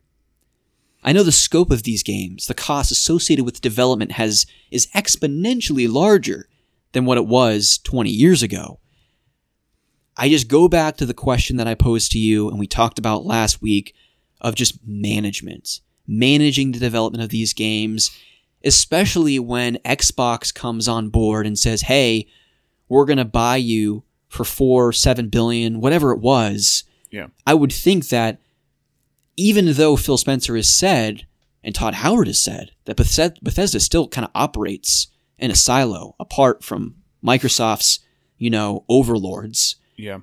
But I would think that regardless of that the additional resources that they would benefit by being under Microsoft, I'm not saying more dollars means that faster development. There's like a 1-to-1 parallel there, correlation. Yeah. But I would think there'd be somewhat of a correlation that some level of injection. More resources means that development would somewhat pick up a little bit, right? Or why would you buy them if they didn't have something in the pipeline or more in the pipeline, kind of? Like, they bought them to get it on the system, but like exclusive-wise, I mean, you're not going to have a new game until Starfield, which they bought them, a year and a half ago? Mm-hmm. Mm-hmm. Yeah, so that is what it is. Again, I listen to a lot of podcasts. I just didn't get a lot of enthusiasm or excitement for the next year or so as it relates to Xbox. But, Ryan, there were 2 games that excited me later on in the conference. Yeah, one of them, I think, Minecraft Legends? Yeah, no. Definitely not. But you're probably excited for that. Yeah. No, it looks cool. It reminds me of a game that came out like 2011, which was Cube World, which just very cubey, but it's like an RPG or an MMO kind of, or RPG, where you go into these pre-built structures and get loot and stuff. Mm-hmm. But it kind of looks like they're ripping that off. Yeah. Now, it doesn't really do anything for me, but I'm excited for all the Minecraft fans. I know Minecraft Dungeons was really successful for them. I got that one. It looks like a fun spinoff. I'm not into Minecraft, but using that aesthetic or graphical style to make like a dungeon crawler Diablo type game, kind of exciting. No, it could be a good time. I don't remember if that one's exclusive, though. Legends, I mean, they own Minecraft. Yeah. Xbox does, so... but It I might know be exclusive. I know Dungeons came to other platforms. So, Yeah. Well, we'll see. If Yeah. it comes to anything except Xbox, I'll get that. yeah. Flintlock, The Siege of Dawn was the next game. If I had to pick two games, this was top of the list for me. Yeah, this one looked awesome. I got Kena Bridge of Spirits vibes from this. I got Dark Souls combat, almost Shadow of Mordor type counter system. You got your dodge rolls, you got your double jumps, You got your cute companion. You got like a floating fish thing. yeah, kind of an amalgamation of a lot of those types of games and mechanics. And I'm always down for that type of stuff. Yeah. Your Dark Souls like, sign me up. As long as you have a good, strong foundation and a good upgrade system and stuff like that. I'll give that I'm a try. definitely down for this. I think this one is exclusive, though. Yeah, I think it is coming to Game Pass. Looks like that's more of a early 2023 title, though. Yeah. Anything else you want to highlight before I go to my next game here? Cocoon. Okay. I know you don't like puzzles as much as I do, but this one looks like a really interesting, I don't know, not a normal game that I would play, but I love the aesthetic to it. Yeah, so this is developed by the gameplay designer of Limbo and Inside. I've not played Inside, but I loved Limbo back on the Xbox 360 way back when. So I'm excited to see what this game ends up becoming, but this just looks like a game that I'm like, oh, I can't wait to see one of our buddies stream this. Yeah, I could see Blink streaming this. Yeah, it doesn't seem like a game like I'd be excited to play myself, but I'd like to see someone else stream it. Yeah. And kind of vicariously live through their experience. Yeah, for sure. But not really for me. The next game that I don't want to say wowed me, but just really looked up my alley was Ravenlock. And this, getting back to Kena comparisons, looked much more like Kena Bridge of Spirits than even something like Flintlock. Also got cameo elements of power, Yeah. old school rare game for the 360, got those kind of vibes here. And also just seems to have the storytelling Tim Burton aesthetic of like an Alice in Wonderland too. Yeah, like a fever dream kind of craziness. Yeah, that looks like my kind of a game. I didn't really get any kind of an idea when that's going to be released outside of, again, the next 12 months, sometime in 2023, Game Pass day and date. So yeah, Ravenlock and Flintlock, just the locks, man. All the locks. Gotta keep those locks. John Locke, just, yeah, give me Locke all day, every day. Those are the two that stood out to me the most. Continuing to go down the line here. Big win for Xbox. We've talked about it. I think we briefly mentioned it in the last episode that there's really not been a strong JRPG scene on the Xbox since the 360 days, with your Lost Odysseys, with your Blue Dragons. Big win. Persona 3 Portable, Persona 4 Golden, and Persona 5 Royal all coming to Xbox Series X and Windows PC. Royal is going to be on October 21st. The other two games are coming out a little later, and all three are going to be part of Xbox Game Pass. Were those exclusive to Sony previously?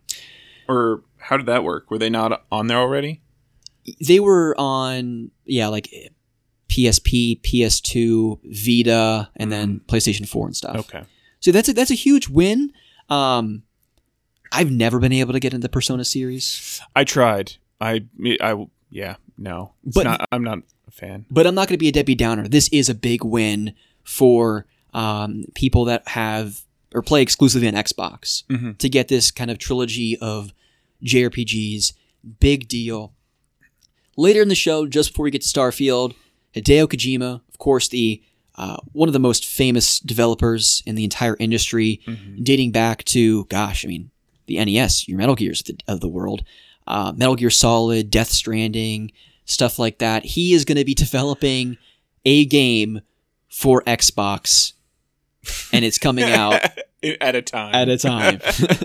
We got so much information. Really, just putting him up there and showing his face is big enough. Yeah, if he creates a Death Stranding type of experience for Xbox gamers, that's exciting. Yeah. So that's exciting. I have nothing else to say because we got nothing else from that. Yeah, pretty much. Let's get to the final thing here, Ryan. Well, one more. I think the last one is Diablo 4. Yes. And that looked beautiful. It did. I would almost consider getting an Xbox to play that game, depending on the monetization. I don't know if that's going to be exclusive. I thought it said exclusive. Did it? Yeah. Okay. It's probably PC and Xbox. Okay. That'd be a fun one to play. Yeah, no, that looked really good. And we never really got into Diablo 3. No. During the pandemic, you and I both downloaded We that. tried. Yeah. Maybe like a couple hours. But I don't think it was lack of polish. It was just in that particular time, you and I were not really in the mood for that experience. Yeah, we both picked dwarves, and then we had the same play style instead of us doing different characters. Yeah, so Diablo 4, you're right, did look good. Let's get to the final thing here, Ryan. Sounds good. Starfield. Todd Howard takes the stage, talks about this being the most ambitious game, the biggest game Bethesda has ever done, and then we got we got gameplay. I mean, it was, I would say, a strong showcase in the sense that we know what Starfield is now. Yeah. We know the type of game it is. We saw gameplay. We saw the customizable options. We saw the branching dialogue trees, having conversations, all the elements you would expect to be baked into a Bethesda RPG, like a Fallout, like an Elder Scrolls. But where are you at with this? Coming away from the showcase, did it get you more excited for Starfield, less excited? Where are you at with this game? I don't know. I've never gotten into Bethesda shooters. Mm-hmm. Like, I wasn't a fan of Fallout, not just because of the aesthetic of the game, but I didn't like the gunplay. Mm-hmm. This looks a little bit more polished. It's going to suck to not have VATS, that kind of targeting system that they have in the Fallout games. I don't know if I still don't have an Xbox, but I don't know if this game would be for me. Mm-hmm. I think the concept is cool. I think it pulls a lot from No Man's Sky. You can't help but compare that we have 1,000 worlds. Mm-hmm. I don't know how unique everything's going to be. Is it going to be randomly generated, or did they send everyone to make 5 worlds kind of thing? Mm-hmm. So it'll be interesting to see how varied, how much stuff there is to do in each one of the world, if it's a full world or just a continent kind of thing, how they get around having to populate all that. Yeah, that's kind of where I'm at too. I also have not really gotten into the Fallout games over the years. Tried playing Fallout 3 on 360, didn't really scratch the itch for me. You played a bit of 4. Over the pandemic, yeah, I put about 10, 12 hours into Fallout 4, and I was somewhat enjoying it, and then when I really started exploring and getting out there, going back to that comment about gunplay, it just doesn't really do it for me, like the Wolfenstein games do. Yeah. You know, and as I get older, Ryan, bigger is not better to me. No. You know, and I look at something Breath of the Wild, and it's just so overwhelming for me to pick up and start playing a game like that. And it's different because I say bigger is not better, but it ultimately is dependent on the core experience. And if you give me an Elder Scrolls 6, the size of something like Starfield, that would probably excite me. But given like the game that's there, it's telling me that there's 1,000 planets to explore and that there's 400 hours of potential gameplay here, and no one's going to experience the same thing twice, and, you know, whatever other back of the box, you know, blurbs you want to spit out there, that just doesn't really get me excited. If anything, at this point, it's just like kind of just pushes me away. Exactly. Like 400 hours. Yeah. I don't see how that repetition would be fun. Like, I put 400 hours into multiple games. Mm-hmm. The last one being Monster Hunter World. Mm-hmm. But there's so much. It's like a totally different grind. You're grinding for armor and loot, and it's a very confined game. It's not, we have 1,000 of things. We have 40 monsters that you can grind repetitively. Yeah. Having to explore 1,000 worlds, that's terrifying. Well, and there's two comments I want to make about that. So, first of all, when it comes to space exploration, this space opera fantasy story that they're telling, we have the Mass Effect Legendary Edition collection. I could go back and replay that trilogy because it's been a decade since I have. Yeah. That's point number one for me. The second component to this is that there's so many core gameplay mechanics that were immediate turnoffs for me. In games, I don't really like crafting. I also don't like base building. I also really don't like ship customization, okay? I'm the first one to get on my soapbox and talk about how terrible the gummy ship stuff is in Kingdom Hearts. In the first one. The third one is good. It's better, but I don't like it. I didn't That's spend fair. a lick of my time. I was like, I just want to get to the Frozen World. I just want to get back to Andy's room. I just want to go play with Baymax, right? I didn't care about the tools I needed to get there. I just wanted to be there. And in a similar way with Starfield, there's no way. I don't care how wonderful the UI is of customizing your ship. That's just not for me. And when I played Fallout 4, that base building, I did it for like 30 minutes and I was like, oh my gosh, this is a nightmare. Yeah. Some people loved it. And kudos to you, man. And maybe you saw the base building mechanics and how you can set up shop on 1,000 different planets and customizing your ship and gathering and scanning resources on the planet. You see all those mechanics and man, you're like salivating at the mouth for how excited you are to do that stuff.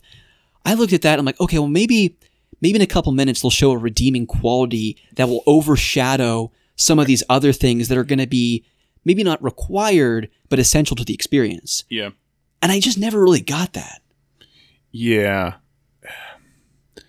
Yeah, no. I mean, I'm happy for the people who find those elements fun, but I'm in the same boat as you. It doesn't seem like a fun loop for me. Yeah. I mean, here's the thing. There were a lot of memes, there were a lot of GIFs, there were a lot of videos going around comparing this game to No Man's Sky. And I think there's merit to that. I think there's a lot of elements that look very similar to No Man's Sky. However, at the very beginning, I didn't follow all of No Man's Sky's development, but I think one of the bigger talking points was you can explore 1,000 planets, no one person's going to experience the same thing, find your friends at the center of the universe or whatever. Yeah. Right? But that game launch was hell. awful, right? Yeah. And since then, they've built out that game experience to be something that's quite beautiful, apparently. Mm-hmm. But I just feel like that I do truly believe Starfield is going to execute on that vision so much better. I just feel like however great they execute on that vision, from what I saw, it just doesn't look like my kind of game. No, I'd agree. I mean, No Man's Sky was what, an indie game? I mean, Hello Games, I don't know how big their studio is. Sean Murray. I didn't think it was that big of a studio. I don't think it was. I mean, compared to like a Bethesda. I think Bethesda will stick the landing a little bit better. I think they will too. And as we get closer to that release date, I think it's still...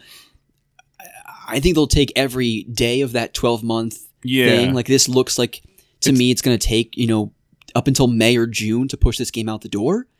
It'll probably release to similar Bethesda fare, just like your Skyrims and Fallouts of the world. It'll be kind of buggy at launch, but with a game that size, you expect that. Yeah. Lots of patches and stuff like that subsequent to launch. But yeah, I'm curious. I know we didn't get a tremendous amount of feedback in Discord or of where people were at with this game, but scrolling Twitter, I feel like a lot of the people that I follow were of the mindset of bigger really isn't better. A lot of the core mechanics to this don't really excite me as it relates to base building and resource farming, but I'm excited to see more. Yeah, this would almost be one of those games that you watch a streamer or someone play and not necessarily like in the background, opposed to play yourself. Yeah. I mean, it's a game I'll definitely want to play because with the Skyrims and when a Demon Souls or a Dark Souls, a game of this size and scope releases, you want to be a part of the conversation, I think. And I kind of want to be a part of that Starfield conversation at or near launch. So I'll play it. I just didn't walk away with a tremendous amount of enthusiasm that this is going to be my game of the year.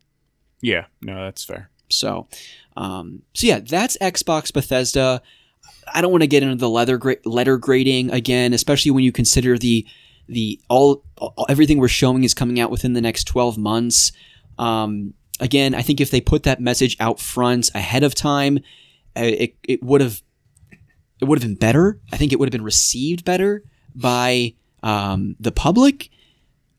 But I still think it would have been neat to have an Indiana Jones tease at the end, or an in-engine Fable gameplay trailer. Or almost break it into two different things. Here's what we're doing in the next 12 months, and then here's what we have further beyond. out. Yeah. Yeah, for sure. I think you got to give Xbox credit, though, because they hear their fans, they hear the criticism, they're taking back to the drawing board, and they're taking into account the feedback they've gotten.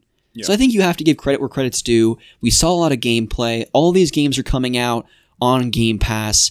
For you and me personally, those games just don't really resonate with us. Yeah, no, I think the gameplay is the biggest improvement from the last year's presentation by Xbox. So yeah, absolutely. I'm happy for it. I agree. Let's quickly breeze through the Capcom and Final Fantasy VII Anniversary stuff, Ryan. Capcom, we got some Resident Evil 8 DLC. Yep, we got the remastered or next gen for Resident Evil 2, 3, and 7. That's great. We can play Resident Evil 7 here in the game room. Yep, we'll do that in October. Yeah, and that'll then be good we stuff. got Street Fighter 6. Not for me. Not for me either. Not for me, but we also saw... Did we get gameplay Resident Evil 4 Remake? I feel like we didn't get that. I thought they just reused the re-rolled first, that thing. I think you're trailer. right. I think you're right, but still excited to play that. Excited to replay 2, 3 Remake and 7 on the PS5. Got the trophies. It's gonna be great. Re-earn the trophies. I mean, yeah, good stuff. And then they also showed Monster Hunter Sunbreak, which will come out, I think, the 30th or like in a couple days, really. Okay, good stuff. Good stuff. And then a couple days after that, we got a Final Fantasy VII 25th anniversary celebration. I'm not going to go through all of the things here. They kick it off. I think there was some mobile games they highlighted. The two main takeaways, one being Final Fantasy VII Crisis Core is getting a remaster. This almost looks like a complete remake. They retained the gameplay and combat style of the PSP game, which is music to my ears. Loved this game on the PSP. It's been a while since I've replayed it, and what I was most surprised about is this game is coming this winter. That's big. That's a huge win. Definitely going to tie us over for the second of confirmed 3 parts in the Final Fantasy VII Remake trilogy, if you will. Final Fantasy VII Reborn Part 2 coming next winter, 2023. That's far sooner than I expected. Oh, I think that's far sooner than anyone anticipated. They're getting games out far quicker than, of a larger scale than Bethesda is. It's true. It's true. I mean, granted, they probably didn't have to do a whole lot in the way of rebuilding the entire system. Exactly. They're reusing all the assets of Remake, rightfully so. Dude, I cannot wait to play. It's called Crisis Core Final Fantasy VII Reunion this winter. That's going to be such a treat to play over the holidays. And then, of course, Final Fantasy VII Remake, one of my favorite games that I played last year. Part 2 coming next year. Sign me the heck up. Day 1. Yeah, I will definitely beat the first one before that comes out. You need to. Gives me a year. You absolutely need to. Well, Ryan, that's all the news. As always, I'm curious where other people are at with Games Fest, Xbox, Bethesda, the Capcom stuff. We've got the Final Fantasy VII Remake stuff. Please, people, get in the Discord. Let Ryan and I know, or better yet, Ryan, write in to otakubrothers.podcast@gmail.com, or if you're feeling sleepy and you have a long drive home after being at some concert, consider just hopping on a phone call, recording yourself. For 5 minutes. For 5 minutes. Hell, make it 8 minutes and send it in to otakubrothers.podcast@gmail.com, sharing your thoughts about all of this, or if you just have a question for us. Ryan, as we always say, anything that makes the show better. We're all about it, and we want to hear from you, okay? Transitioning just before we really cap the show off and end it, we have a couple listener questions. Speaking of questions, you can also get in the Discord. There's a little section called the question block. And I asked everyone out there to come with their best questions. And the first question we got, Ryan, was from our good friend of the show. His name's Blink. And he asked me, and I'm opening up something because I need for the purpose of his question here. Okay. Blink says, here's a question. What's going on with your trophy hunting, Rusty? That is a very good question. It's a great question. I love it. Yeah. And we talked a little bit about my resurgence into the trophy collecting scene earlier in the episode. You took a sabbatical, or you tried to take a sabbatical. I did. And I still have restrictions for myself. I'm not going to go into all the formalities of that. We've talked a little bit about it in the past couple of episodes. Marvel's Guardians of the Galaxy being a great example, where I was following a guide for all the collectibles, spoiling story bits for me before I even got to them. And that's just no way to play a story-based game. Yeah. You can't do that. So I'm really kind of capping it at a certain level. When games come out, I'll better understand what the trophy list looks like, what I need to do, and if it crosses a certain threshold that I hold for myself, I'm not going to go for it because I don't want collecting trophies to get in the way of enjoying the game. That's fair. Okay? Yeah. But I have a story to tell. Okay, so a couple months back at this point, about a month and a half ago, I went to Ireland. Mm-hmm. I talked to you about this. I talked to the listeners about this. And when I came back from Ireland, Lauren was still, and by the way, you probably hear someone chopping wood. They're running like a wood slicer in the background. So added ambiance to the episode. Don't worry about it. I'll try and get it out in post.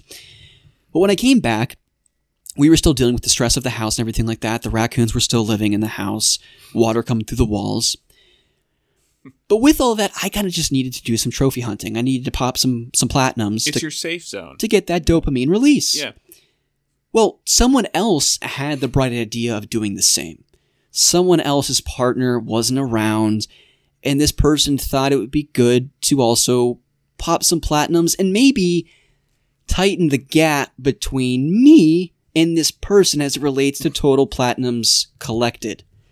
This person's name is Blink, okay? We've talked about him a number of times on the show. He's out there on Twitch. Check him out. He's okay. He could be better, but we're not going to get into criticism here. And I was doing a little spying, and I saw that he got a couple platinums. I'm like, whoa, that's kind of out of nowhere. Game on kind of a thing. He was crushing it right? for a bit. So I got a couple platinums. And then, of course, I sign on and see where he's at. And I'm like, what the heck? This guy got like 2 more platinums, like 3 platinums in a day. This is getting way out of hand.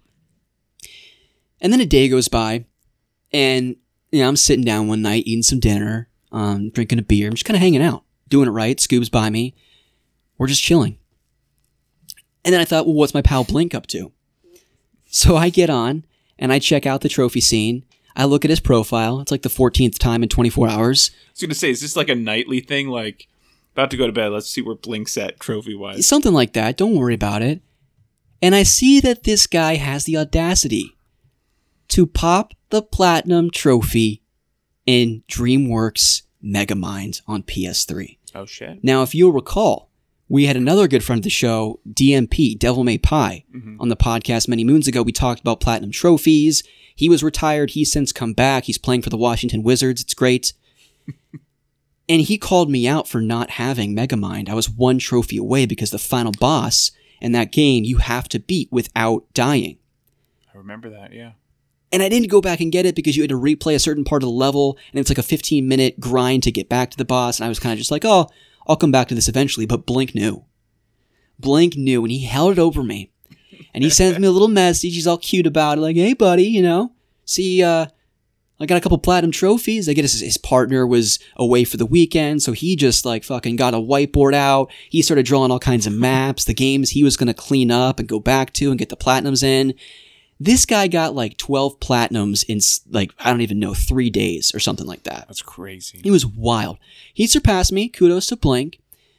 But it was after this Megamind thing. Lauren's home by this point. If you'll remember, I got pink eye in both eyes, got super sick when I came home.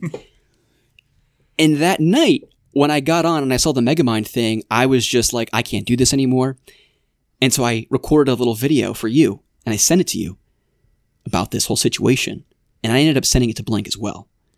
Because this is basically like my white flag, right? I just throwing in the towel. And I feel like it might be comical for the listeners to hear this. So, again, setting the scene, Blank has surpassed me. I've been beaten. I'm a little salty about it. And this is what I sent to Ryan and what I eventually sent to Blank. So, enjoy. All right, dude. So, Blink has gotten 15 platinums in a week. He got 3 last night. He got 3 today. And he's working on his 4th for the day.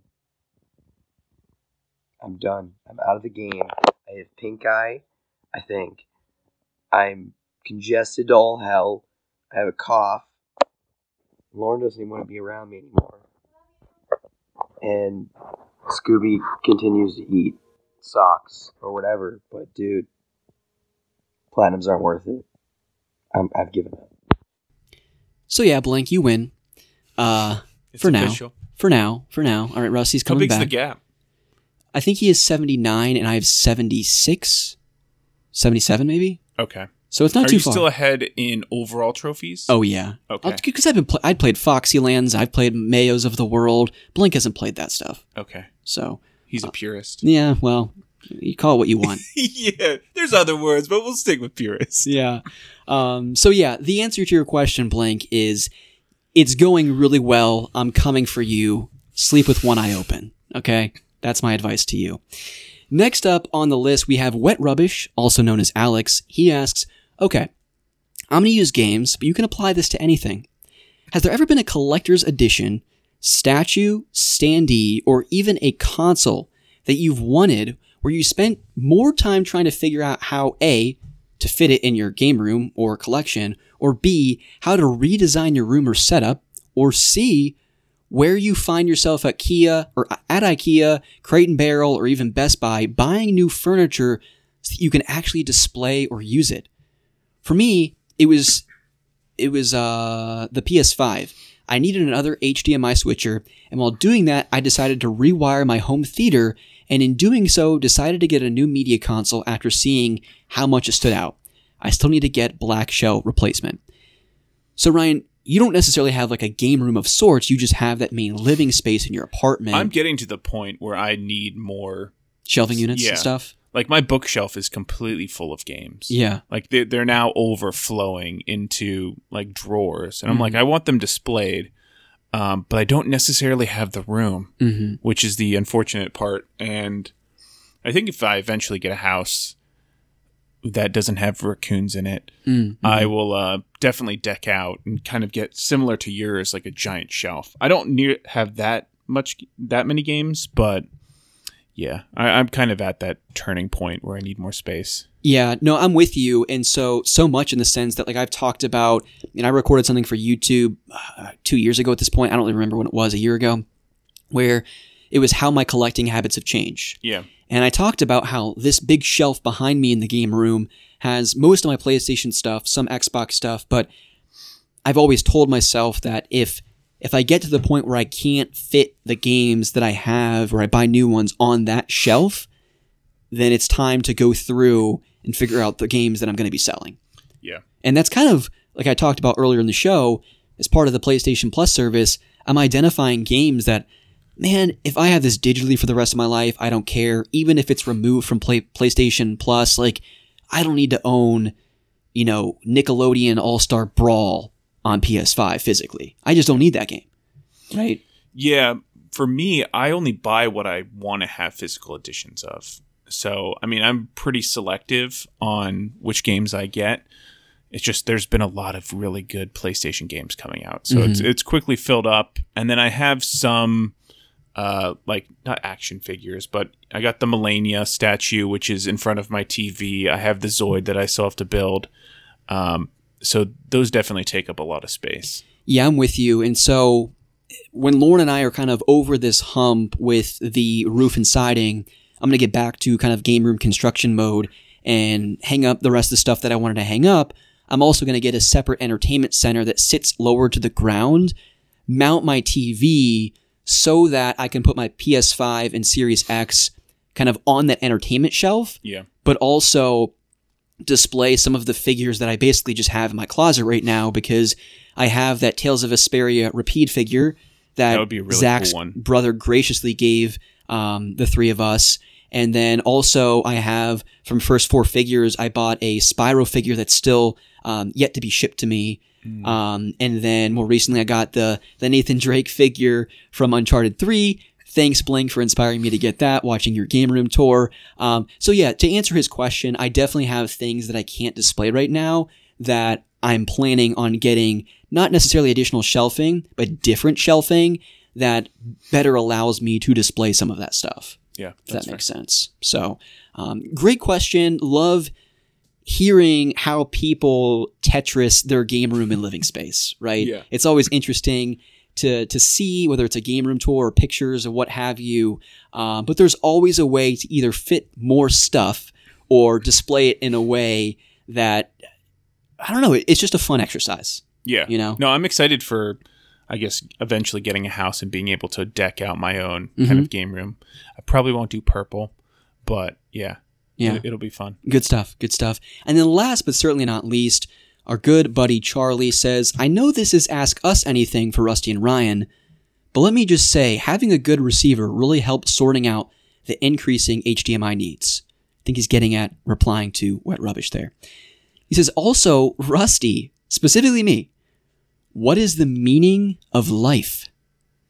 It's a hard question. It's pretty deep, and we don't tend to get too philosophical on this podcast, Ryan. And I'm going to try and not be too sappy here, but I think what I would say is that the meaning of life is to love people well, unconditional of any kind of affiliation, whether it's religious or political or otherwise. You need to just love people well. The only condition I put on that is those sad sack nobodies that truly think that Mario Kart 64 is better than Diddy Kong Racing on the N64, okay? So, point number one, love people well. Unconditional of anything except those people that like Mario Kart 64 more than Diddy Kong Racing. And then secondly, man, life's about getting out there. Life's about living without regrets, learning from your mistakes, taking advantage of the adventure and experiences that are out there, not waiting until tomorrow to live your best life because tomorrow's never going to come. So I'm telling everyone out there, Rusty's on his soapbox right now. If there's something out there, think about what you would do if you were 10% braver and just do it, man. Life's too short to wait for tomorrow. Do it today. All right? And we'll be back next week with Motivational Speaking with Ari Lewis 2011. Okay? That's it, Ryan. That's a wrap. Sounds good. That's a wrap. So thank you, everyone, so much for listening to this podcast and continuing to tune in when Ryan and I have the time and mental capacity in this hot game room to put it out for you. We'll be back in a couple of weeks when Ryan gets back from his trip. Want to hear about that. And then also, maybe Lauren and I will get behind the mic and record an episode while you're out on vacation. Sounds good. You never know. But as we come to the end of any Otaku Brothers episode, again, I already plugged the Discord. I already plugged send us questions to otakubrothers@gmail.com. The last thing I do each and every single week, Ryan, do you have any parting words or fun facts for the listeners? Yeah, so I was watching documentaries on lions this past week or so, and it turns out that as a lion ages, its mane gets darker. No. So when you see like a really dark mane, it means it's an older, more experienced lion that survived. So Scar had to have been that's what I was thinking. 2,000 I'm like, years old. Comparing Scar, I mean, I don't know if they're from the same litter, but like, it means Scar is the older brother, like really old. Because Mufasa's mane is still brown or red, but like Scar's is completely black. I think he was the older brother. I think we've talked about too, like how Scar got his Scar and his nickname. It's actually a pretty interesting story. Yeah, it is. But yeah, that's my good stuff. Fun facts, man. You got to listen to the very end of every Otaku Brothers episode. Otherwise, you're not going to get the fun facts, people. And as we say every time we record this show, this is an educational program. Okay, we're always here to bring the fun facts, and hopefully, we're here to provide you with an hour or two of entertainment every time you tune in. All right. Be well, keep playing those great video games out there, stay safe, stay healthy, and Ryan and I will be back with another show, and hopefully not too long. See ya. This is where we come from, yeah, we did it. City on my back, I'm committed. This is where we come from, yeah, we made it. Now the whole team celebrating. We like,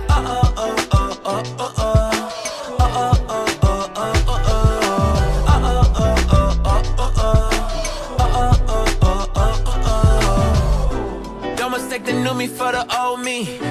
They can't stop me now, I'm with the home team. No beginner, I'm a winner.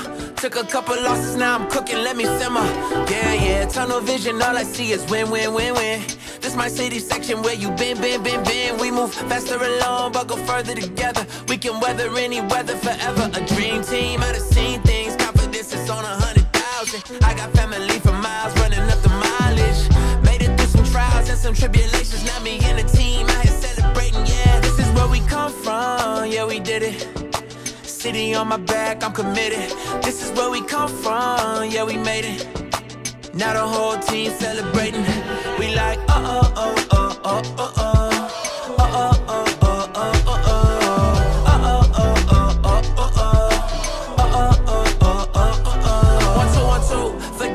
you probably thought you knew. A new day is approaching, turn the gray skies into blue. I grew up on these same blocks, school of hard knocks. Had to get it on a hard time, took the hard shots, but we made it. Anticipated, highly decorated. The whole team is winning, celebrated. The victory is all mine, and everything is alright.